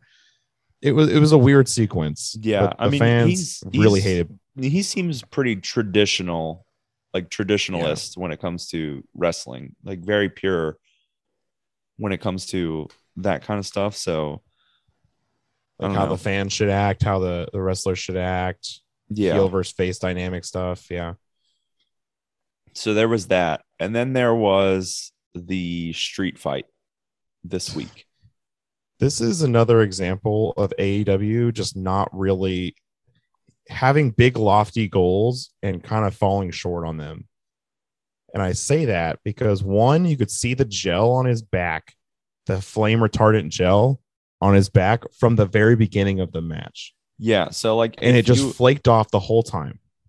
Yeah. It just looked like he got sunburn earlier in the week, just only on his back, and was just his entire back was peeling. and so everyone understands. I knew what was coming because I had seen, like, I watched it on recording. I didn't watch it live. So I knew what was going to happen because I had seen what happened on Twitter. And then as soon as he came out and did his entrance and I saw all the shit on his back, I was like, okay, so that's how they attempt to do that safely. Yeah. So everyone understands Cody went in the corner after a table was set up. And then while him and Andrade are on the top rope, Brandy comes in and lights the table on fire. And then they're supposed to both go through the table, but Andrade completely misses the table. This is the exploding death match all over again. Like, it was a big spot. It was supposed to be huge. Cody's the only motherfucker who went to that table. Andrade completely whiffed on the table. Cody takes the whole table, and then he's still on fucking fire when he's going for the pin. There's like 3 spots on his body that are on fire. One piece of like the table falls off onto Andrade's chest, and Andrade starts freaking out while he's getting pinned. Like, get the fire off me. And then somehow, even though Andrade missed the table, he gets pinned. It's a big spot, lofty aspirations, terrible execution. And the fans still booed Cody Rhodes after he lit himself on fucking fire for his hometown fans. They still booed him, and he looked depressed. He looked sad as fuck. He's like, I'm still on fire, and they hate me. Cody Rhodes made his own wrestling company and still can't get over. It's just like this was like his last attempt at like trying to get people to stop hating him, and it fell flat for him. And it's the same reason, like, Cody Rhodes' character is the same reason John Cena was hated. He's the same reason CM Punk isn't hitting hitting as well. It's because it's the I'm so happy to be a wrestler for you guys. Yeah, the face thing just doesn't work for Cody at all. Like, if he goes heel, it might work. Like, it's Roman Reigns. It will. Like, look at Roman. I think the best comparison is Roman Reigns, because he got fed to us down our throats over and over again for years. This guy's a dominant face. He's a dominant face, and no one wanted it. They booed him out of the fucking arena for years and years and years, and then they let him go with his big heel gimmick where he's a strong, dominant heel, and people are buying the shit out of that fucking. And people are starting to cheer him. They cheer him more than Sami Zayn tonight. That's for damn sure. Well, I say like I watched it, but that sounds like something that happened. Yeah. It's just, I said it to my wife, like, everywhere he's gone, he's left because he doesn't like how he gets booked. So, he's in WWE. He does that stupid face mask gimmick where he wears the fucking bag on his head and then like does that stuff. And then he hates that. So they try and do something new and they go Stardust. He hates Stardust. So he leaves. Obviously, I would leave too if they had me fucking playing Stardust. So he goes to like New Japan and Ring of Honor, and they start booking him well, and he likes it. And then he gets kicked out of Bullet Club, and now he's upset again, and he doesn't like it, and he's gonna go. So he creates AEW where he gets his own gimmick, and then he's the face, and people are over for him because he's the EVP of the company, and then he's the reason AEW is a thing, and blah blah blah. And now he's doing the same face gimmick he wants to be over with. It's not working, but this time he can't fucking leave. So what's he gonna try and do? Shove this shit down our fucking throats, light himself on fire, and hope it works. You're not Mick Foley. It didn't fucking work. Yeah. He's gonna have some nasty ass scars though. Ass scars.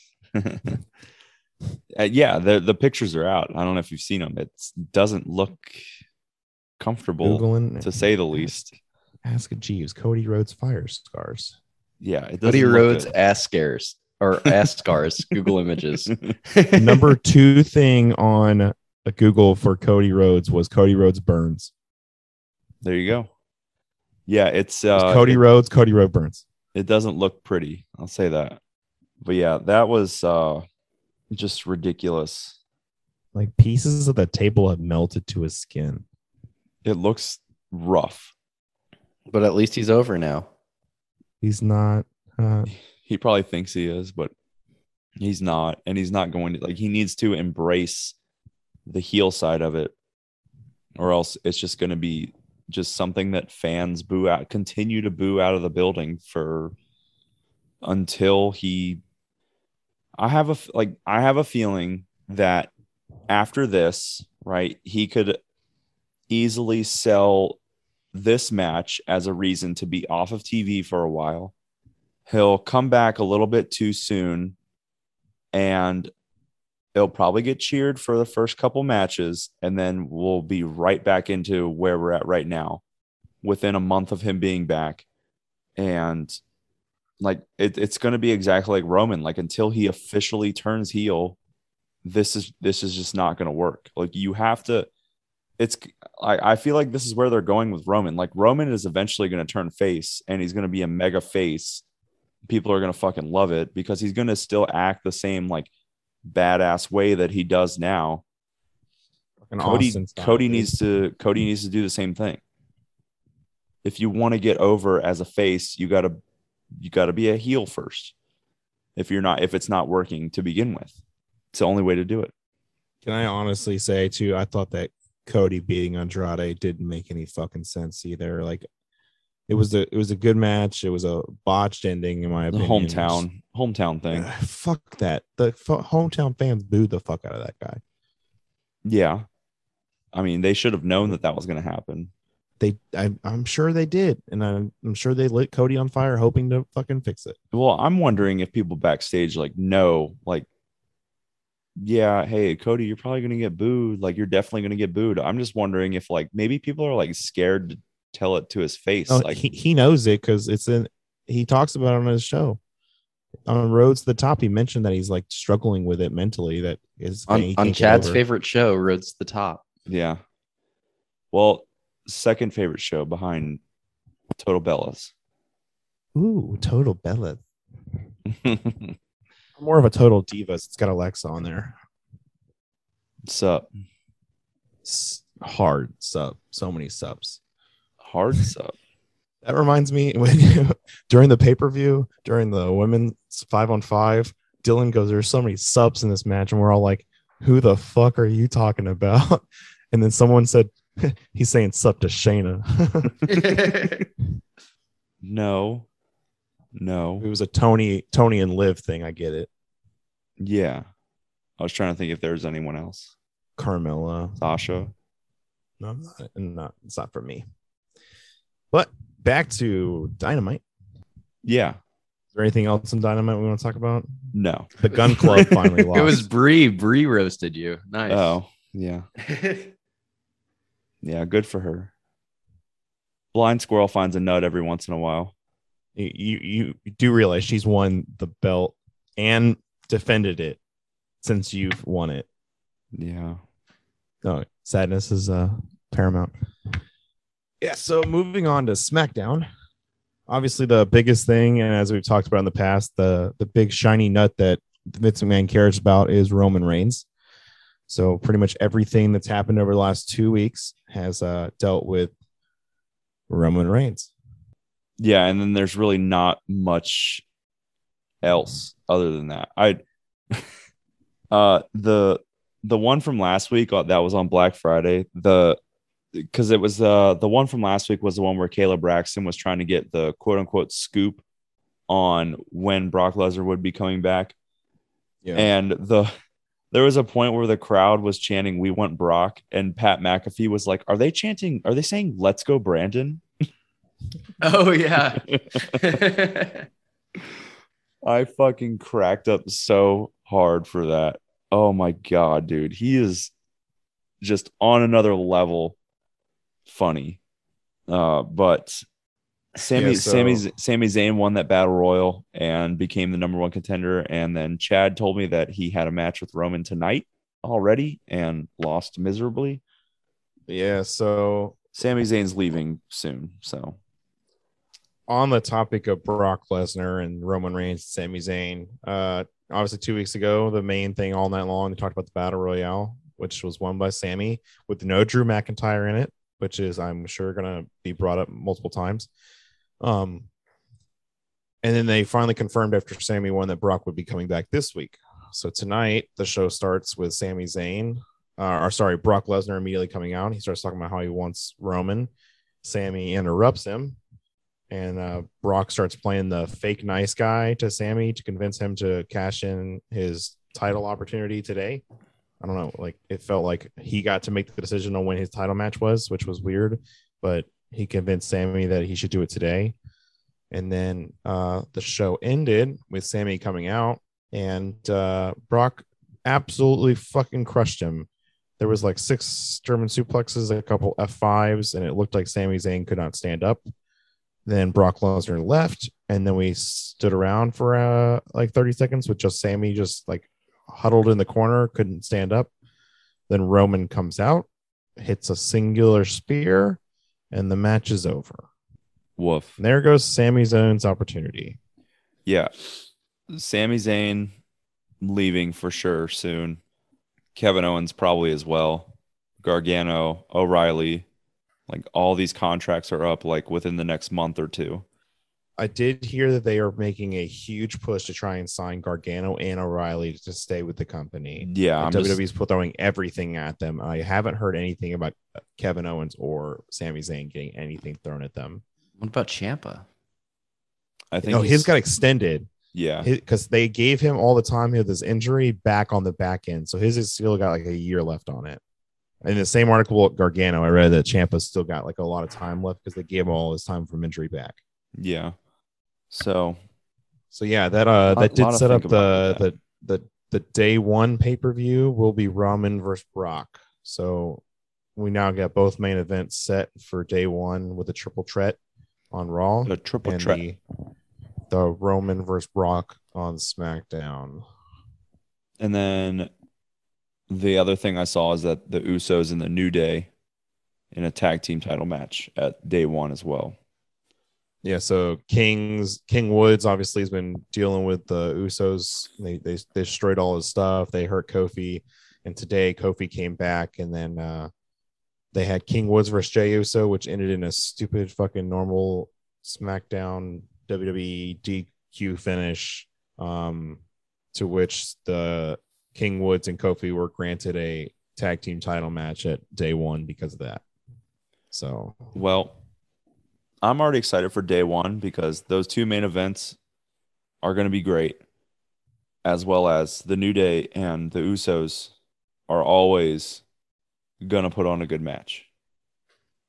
The only other thing from SmackDown for the last 2 weeks that I think is super notable that I think will make its way onto day one is the Charlotte Toni Storm stuff. So 2 weeks ago, Charlotte throws some Thanksgiving pies in Toni Storm's face when she comes to confront her. Yeah, and then the Brazzers memes run wild. Yeah, which is actually kind of fucked up. Have you read into this at all? No. So like a year ago, someone leaked inappropriate photos of Toni Storm on the internet. And an interview not long after that, while she was still, I think in NXT UK or NXT, I don't remember.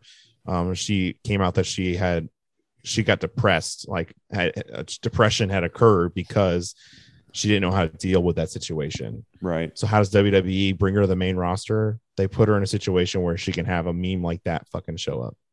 It's like super fucked up if you really think about it. Like she's dealing with depression from like inappropriate photos on the internet. And then here's your first main event push. We're going to cream pie you in the face.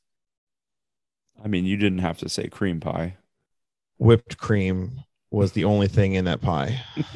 It was a pie dish full of just whipped cream. You made that inappropriate, not me. You didn't have to say cream pie. It was a whipped cream pie. That's better. That's all it was. That's better. It was okay. So point being, super fucked up. WWE fucked that one up hard. Yeah, but that is true. This week on SmackDown, Charlotte Flair. So Toni Storm cuts a backstage promo that she's like not going to give up on this. Like I'm gonna face Tony or Charlotte Flair thing, and then Charlotte Flair comes to the ring and basically cuts this like promo like "fuck you, I'm the best and you're just trash." The answer is still no. You're not getting a title shot. And then as she's walking up the ramp, she gets sneak attacked by Tony Storm with a pie of whipped cream. And it was a huge, like, it was overflowing from the pan dish, and she missed most of it, and she just fucking threw half of that shit in the crowd. It was right on the ramp. So like when she went to throw it at Charlotte Flair, she got some of it on Charlotte Flair, but the second half of the pie just scattered all over the crowd. So like the whole the crowd got cream pied. Yeah. Whipped cream pie. All right. Oh yeah. Yep, that's right. Creamed. Yep, We're gonna call it whipped creamed. They got creamed.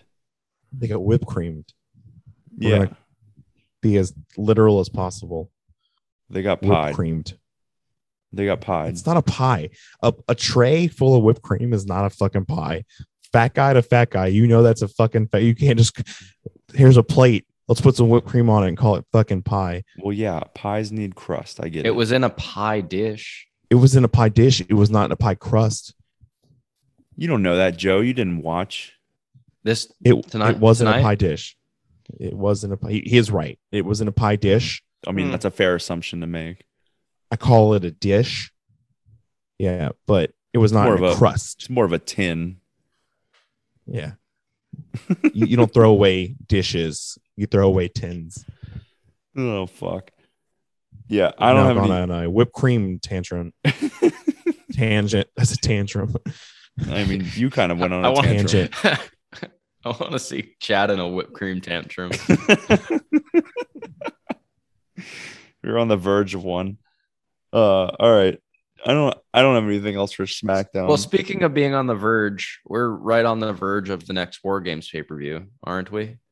We're not going to talk about Rampage for the last 2 weeks. I have nothing from Rampage. Happened. Rampage happened. Nothing of note for it. Riho is the number one contender by beating DMD in your favorite style match, Dylan. Yeah, contenders match. Yeah. They didn't call it that. They called it a Black Friday match. But yeah, a Black Friday, whatever the fuck match. But I mean, at the very least, they gave her the match because she didn't get eliminated from that battle royal that they had. So, and they said that she never got a one-on-one rematch for her title that she lost. Yeah, there's actually like a legitimate reason to have the match. So I don't mind it. Whereas like Raw and SmackDown, when they do it, it's just like a random, like, all right, you're going to face the champion and we're going to call it a contenders match. And if you win, wow, another AEW mark. Dude, there's a fucking difference. WWE does nothing right. AEW does everything perfectly. Joe, we literally, when we started talking, right before we started talking about Dynamite, you said, speaking of good, should we talk about Dynamite? So I don't want to hear it. Dynamite was good. Dynamite's consistently good, where Raw's been good. Consistently. Raw has been good. Raw is consistently semi-watchable. It's been when good. When was the last time Raw was really bad? The Can We Coexist night, like a month. That was like over a month ago. Yeah, it's been doing better. And SmackDown and NXT has been doing better. NXT's been doing better. And SmackDown is literally just Roman Reigns. SmackDown, it's like, oh no, the Viking Raiders showed up today, so it's different now. Yeah, SmackDown has honestly been like watchable, but nothing super special. Today was a weird one. There were so many matches, and almost all of them were 5 minutes or less. Like they had a Cesaro Sheamus match that was like 4 minutes long. So today was weird feud. Not a good episode of SmackDown comparatively. That's not the length of the Cesaro. That's not the length I would expect for a Cesaro Sheamus. That's what she said. Got me. Also, the King Woods versus Jey Uso match got me really hyped. I thought it was gonna be good as shit, and then like 3 minutes into a DQ finish. So today was just like a bad night for SmackDown. Not a good night. I mean, they normally like tone down most of their shows when it comes down into December because they know a lot of people don't watch because it's the holidays. I will say, though, with the way they were selling it, I actually at one point started to consider what if they have Brock help Sammy win the title. Interesting.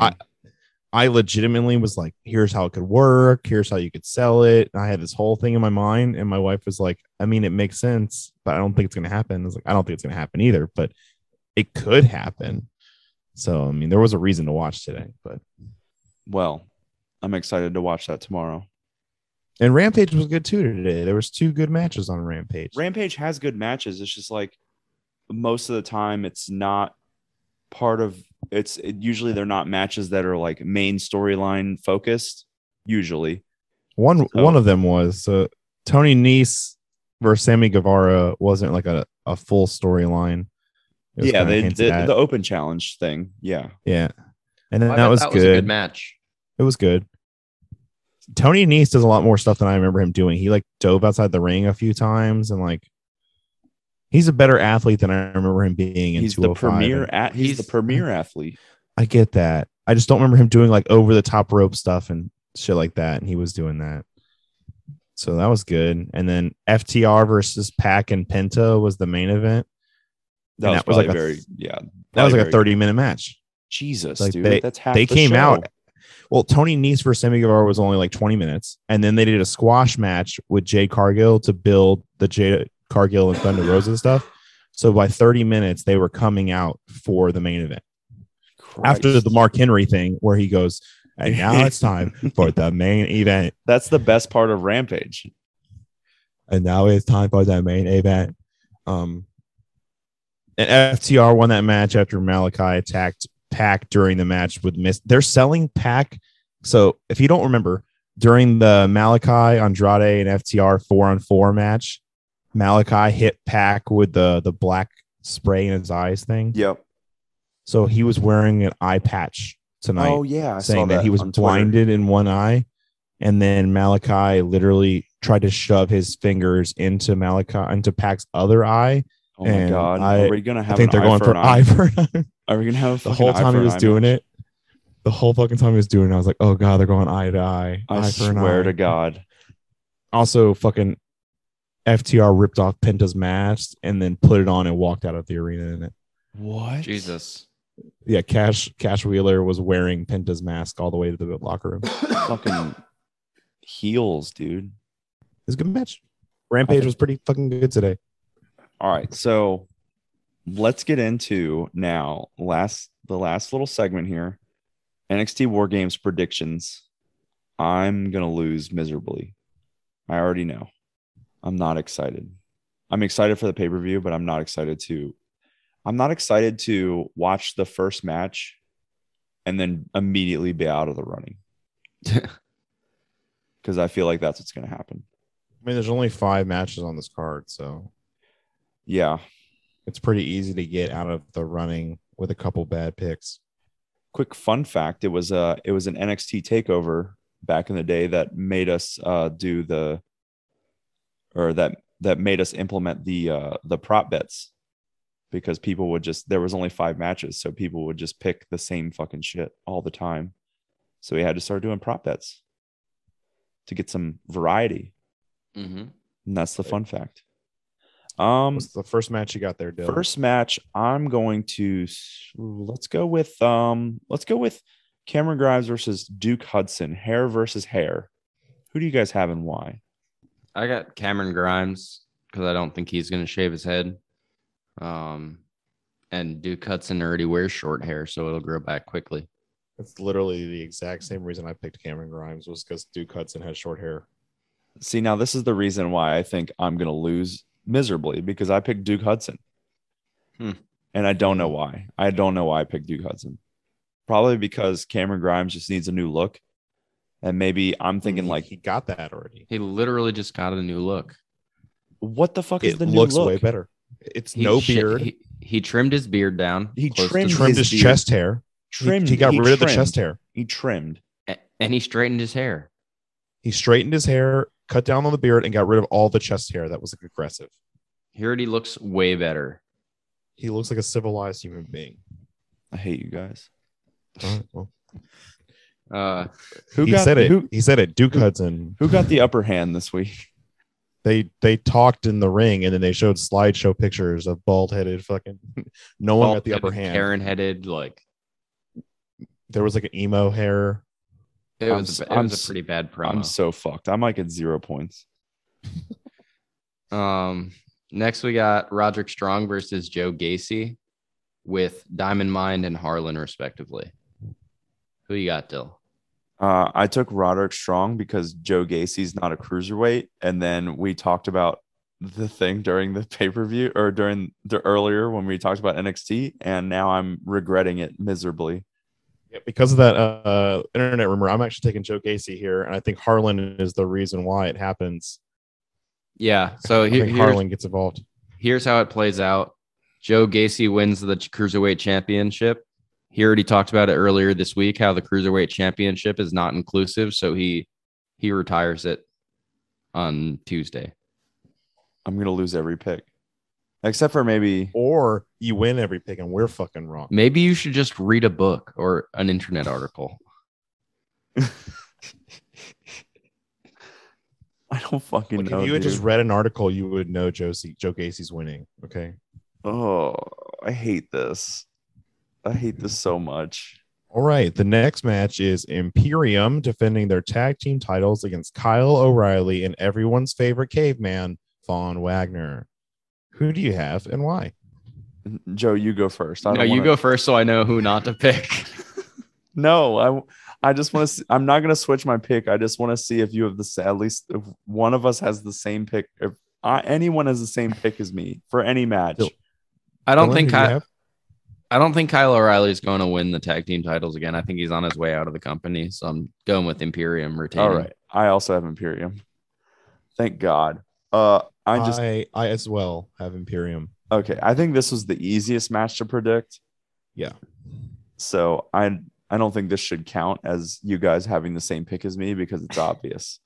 But from the way that you guys talked about the last two matches, they also seem pretty obvious. So who knows?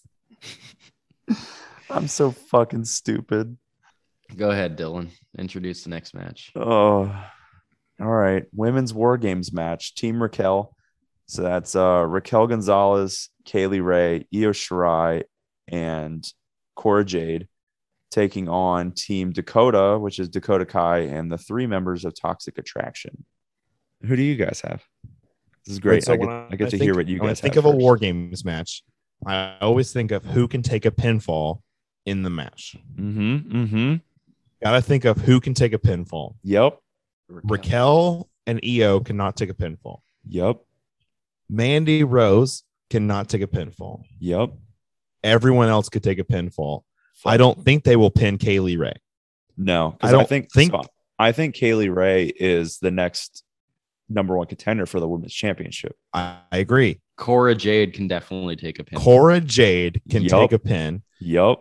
And Toxic Attraction members Sid. Sup. And the other one that I can never remember the name of. JC Jane. JC Jane can take a pin. I almost said so. I have pierogi. So I have Cora Jade, Sid, or can't remember her fucking name. JC Jane. We just said it. Okay. Chill the fuck out. Thinking of that, I am going to change what I had originally picked. Oh, no. Originally, I had picked Raquel's team to win, but I think I'm going to switch to Dakota Kai and Toxic Attraction win because I think Cora Jade's going to get pinned. That's exactly what I thought. And I also have the Team Dakota. So you're probably I got the heels. What? We're all on the same? Yeah, we're all on the heels. I was going to go. I don't think. Okay, if that's the case, I'm going with the faces. Then if y'all are both picking heels, I'm keeping my original pick. Put me down for Team Raquel. Interesting. Sid or the other one get fucking pinned. I don't think the NXT Women's Champion or the NXT Women's Tag Team Champions get pinned. And I don't think that's exactly what happened last year. Raquel Gonzalez pinned Io Shirai, who at the time was the champ. They pinned the champ in the match. That's like your opinion, man. That was factual. It happened. That was a fucking cold hard fact. But speaking of cold hard fact, we got a pretty good main event here. Well, it's hold on. I also there was one more thing I want to talk about during this match because normally, no, it's not about what you probably are laughing about. Normally in these War Games matches, there is like a breakout star. Kaylee Ray. It was Kaylee Raquel Ray. Gonzalez last year, right? Yeah, it was. I agree with you, Chad. I think it's Kaylee Ray, and it's going to propel her regardless of if her team wins or not, I think a win would help a little bit more. But I think she's the breakout star in this match and propels herself towards that number one contendership. I think she's just the reason. I think she is even more of a reason for me want to pick Raquel's team here, because I think Raquel Gonzalez and Io Shirai don't need a win here. But if Kaylee Ray picks up a pinfall over a member of Toxic Attraction, I think it sets up the next match perfectly. No. Speaking of the next match, I just realized I have Duke Hudson heel, Roderick Strong heel. Well, who's the heel in one? Who's the heel in Roderick Strong, Joe Gacy? Roderick Strong heel, Imperium heels, Team Dakota heels. I'm switching to Team Raquel. Oh my God. I'm sticking with my choice. I wanted to do that by myself. Well, damn it. Should have talked less. I don't see that many heels winning. So yeah, the main event probably is the men's war game match. We got the black and gold team, which is Tommaso Ciampa, Johnny Gargano, Pete Dunne, and LA Knight. I don't know how LA Knight made it onto the old school team, but that's all right. And then we got Team 2.0, which is Braun Breaker, Carmelo Hayes, Grayson Waller, and Tony D'Angelo. They're hanging out with Trick Williams. Who's you got? So originally, I mean, obviously now I've switched to Team Raquel, but originally my predictions were based off of who lost the advantage match.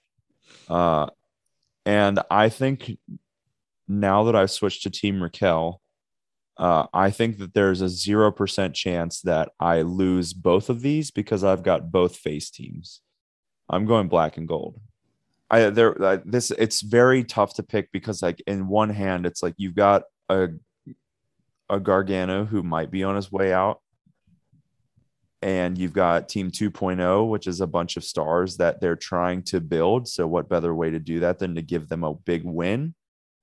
But at the same time, there's, like we talked about, like the references or the rumors, of them really pushing hard to try and keep Johnny Gargano in the company. And I feel like that's probably going to outweigh the 2.0 stuff. Also, Grayson Waller and Tony D'Angelo can get pinned any day of the week. So if you're going to talk about pins, let's go through who can get pinned here. Tommaso Ciampa will not get pinned. Gargano, no. Gargano could get pinned if he's not going to sign that contract. He got pinned by Carmelo Hayes just a week ago. And he lost to Braun Breaker. And more reason for him not to. I don't know. I would say that's a possibility. Braun Breaker and Carmelo Hayes are not getting pinned. Pete Dunne's not getting pinned. And so LA Knight could get pinned. LA Knight could easily get pinned. Yeah. LA Knight gets pinned all the time. Braun Breaker, debut, hello, NXT 2.0, LA Knight is pinned. I remember. At the end of the night, Tommaso Ciampa pins LA Knight. LA Knight just gets pinned all the fucking time, which is why he's in this match. Because to answer your initial question, Joe, LA Knight's in this match to get pinned by Braun Breaker. So I'm going with Team 2.0. Braun Breaker, Carmelo Hayes, Grayson Waller, and Tony D'Angelo. And it signals the changing of the guard. And Braun Breaker will use this to get back into a pay-per-view main event against Tommaso Ciampa. Yeah, I'm fucked. It's just like your argument. Both of your all's arguments for every single match is just so much. They're just so good. And I do agree that there's a really good chance that Carmelo or Grayson Waller or Tony D'Angelo get pinned. But Tony D'Angelo has not been pinned yet. So I would put more of that chance on Grayson Waller would be if I was to pick one, it'd be Grayson Waller. All I can think about when I see Tony D'Angelo is like, hey, I'm walking here. So I agree that there's a changing in the guards, and like obviously it's well advertised that we're in this whole next generation because they call it 2.0. But I think that they have to pay homage to the people that built the brand and made NXT a name, even if it's on their way out. If Triple H, Shawn Michaels, and Road Dogg have anything to do with it, that homage will be paid, and Team Black and Gold will take the win. Hell yeah. I like it. Those are all good Like there's like 5 matches here, but we have them all scattered here. So this is good. Usually in NXT pay-per-views like 5 matches where all 3 of us pick the same 5 fucking people. Well, I'm also a fucking idiot, so we'll see how that works out. Props. You want to start with blood because I know appearance is probably pretty tough. Yeah, I'll take blood first. I have Johnny Gargano bleeding. Okay. Because he's the small one on that team, and I think he's going to get thrown around a lot by the 2.0 team. I don't know if any of the 2.0 guys bleed at all, and I know that Johnny Gargano has blood in the past. So, okay, Gargano. I also picked someone from that match, but I picked LA Knight. That was my number 2. I picked Braun Breaker to bleed. So I'm probably wrong. I don't know. Just because. That's why you're gonna lose, because you just pick things just because. I just pick things. At this point, what's the point? Like I just pick things just because I lose every other time when I try to make an educated decision. Because every time I try to make an educated decision, I fucking lose. So who cares? Whoa. This isn't NXT TakeOver War Games. It's just NXT War Games. Yeah. I didn't even realize that. Yeah. I realized that immediately. This is the first pay-per-view that's not a takeover. Very sad. Since Halftime Heat. Jesus, I forgot about that. I don't know. Wikipedia says it will be it will in turn be NXT's first pay-per-view event following the discontinuation of the TakeOver series and subsequently NXT's first event not to be promoted under to the TakeOver name since Halftime Heat in February 2019. So TakeOver event. Yeah. So three different blood props picks. Appearance. I'm excited for this one. I got a good one. I'll go first if you want me to. Sure. Yeah, I'm picking Zoe Stark to make a surprise appearance on crutches. I could see that happening, or even like a backstage thing. Yeah, definitely backstage, probably pre-show, maybe not pre-show, maybe like right at the entrances. But I think she comes out at least with that team because she was supposed to be on that team and Cora Jade's only there because Zoe Stark is injured. Yeah. So Zoe Stark. I thought about that one, and then I thought, well, she's really fucking hurt. So nah. She's shown up every week at NXT. That is true. Crutches, so. And I'm also a fucking idiot. So I picked Dexter Lumis. Damn it. Okay. I was either going to pick Dexter Lumis or Indy Hartwell. Ooh. I guess I'll go with neither Indy. of those people have a match, you know. Yeah, that's the whole point of this prop bet. Chad, you're so fucking stupid. Like they have no one that they're like close to that has a match. They're Johnny Gargano. Dexter Lumis' son-in-law. Yeah. Okay. Father-in-law. Yeah, but he's in the War Games. He's not going to come out and talk about that. He hasn't talked about that. Dexter Lumis. Dexter Lumis isn't going to come out in the match that has no rules.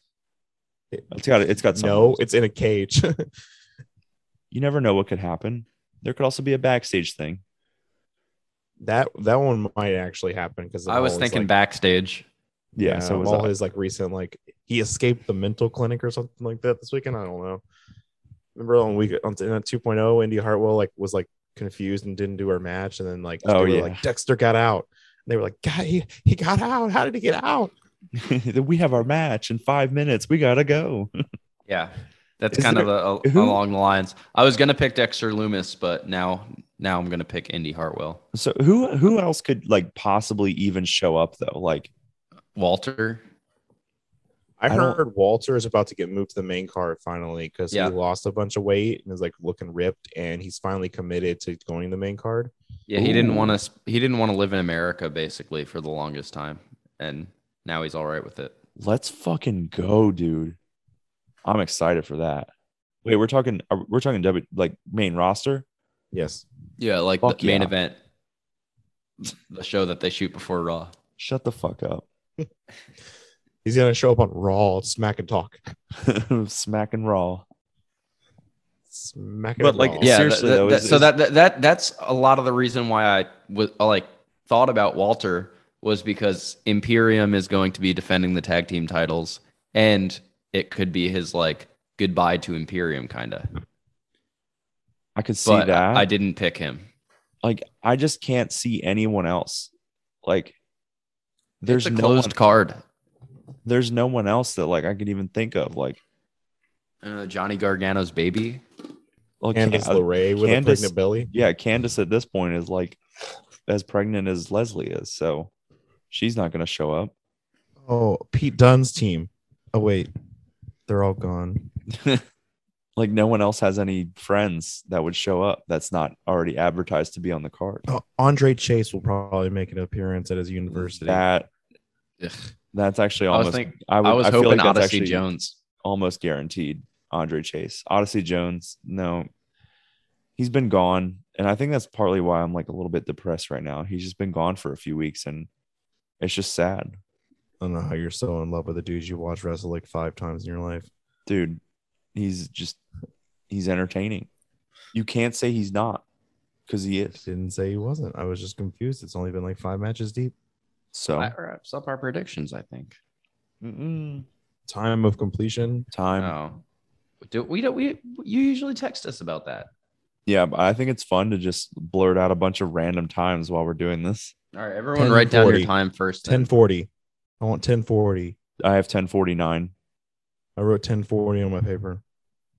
Got 11:03. Joe's the champ. Oh wait, I'm the champ. Never mind. You're I the don't have champ, 11:03. you fucking idiot. Jesus Christ! Doesn't even know he has the belt. I don't have the goddamn belt. Yeah, you should probably figure out how to get that from Alex. Yeah, you should help us figure out how to get that. There's literally a group chat with all of us in it. Just ask him for it. Oh yeah, I forgot about the group chat. Smart. Jesus. I might have dumb predictions, but you're just a big dumb stupid head. So, all right. Shut up. So that wraps up our predictions and the show for the week. Pretty long one this week, but Thanksgiving was last week, so whatever. Next week, we're going to have our reactions from NXT War Games and pretty much the fallout from everything that's been happening this week. And we've got build up towards winter is coming in AEW and more build up towards day one for WWE. So pretty exciting stuff. They're actually doing some like exciting things for what has historically been the least exciting time of the year in wrestling. So it's good stuff. As always, you can follow us on Twitter at DDT WrestlePod. We have been the Drunk Dudes, Dylan, Chad, and Joe, and we will catch you on down the road.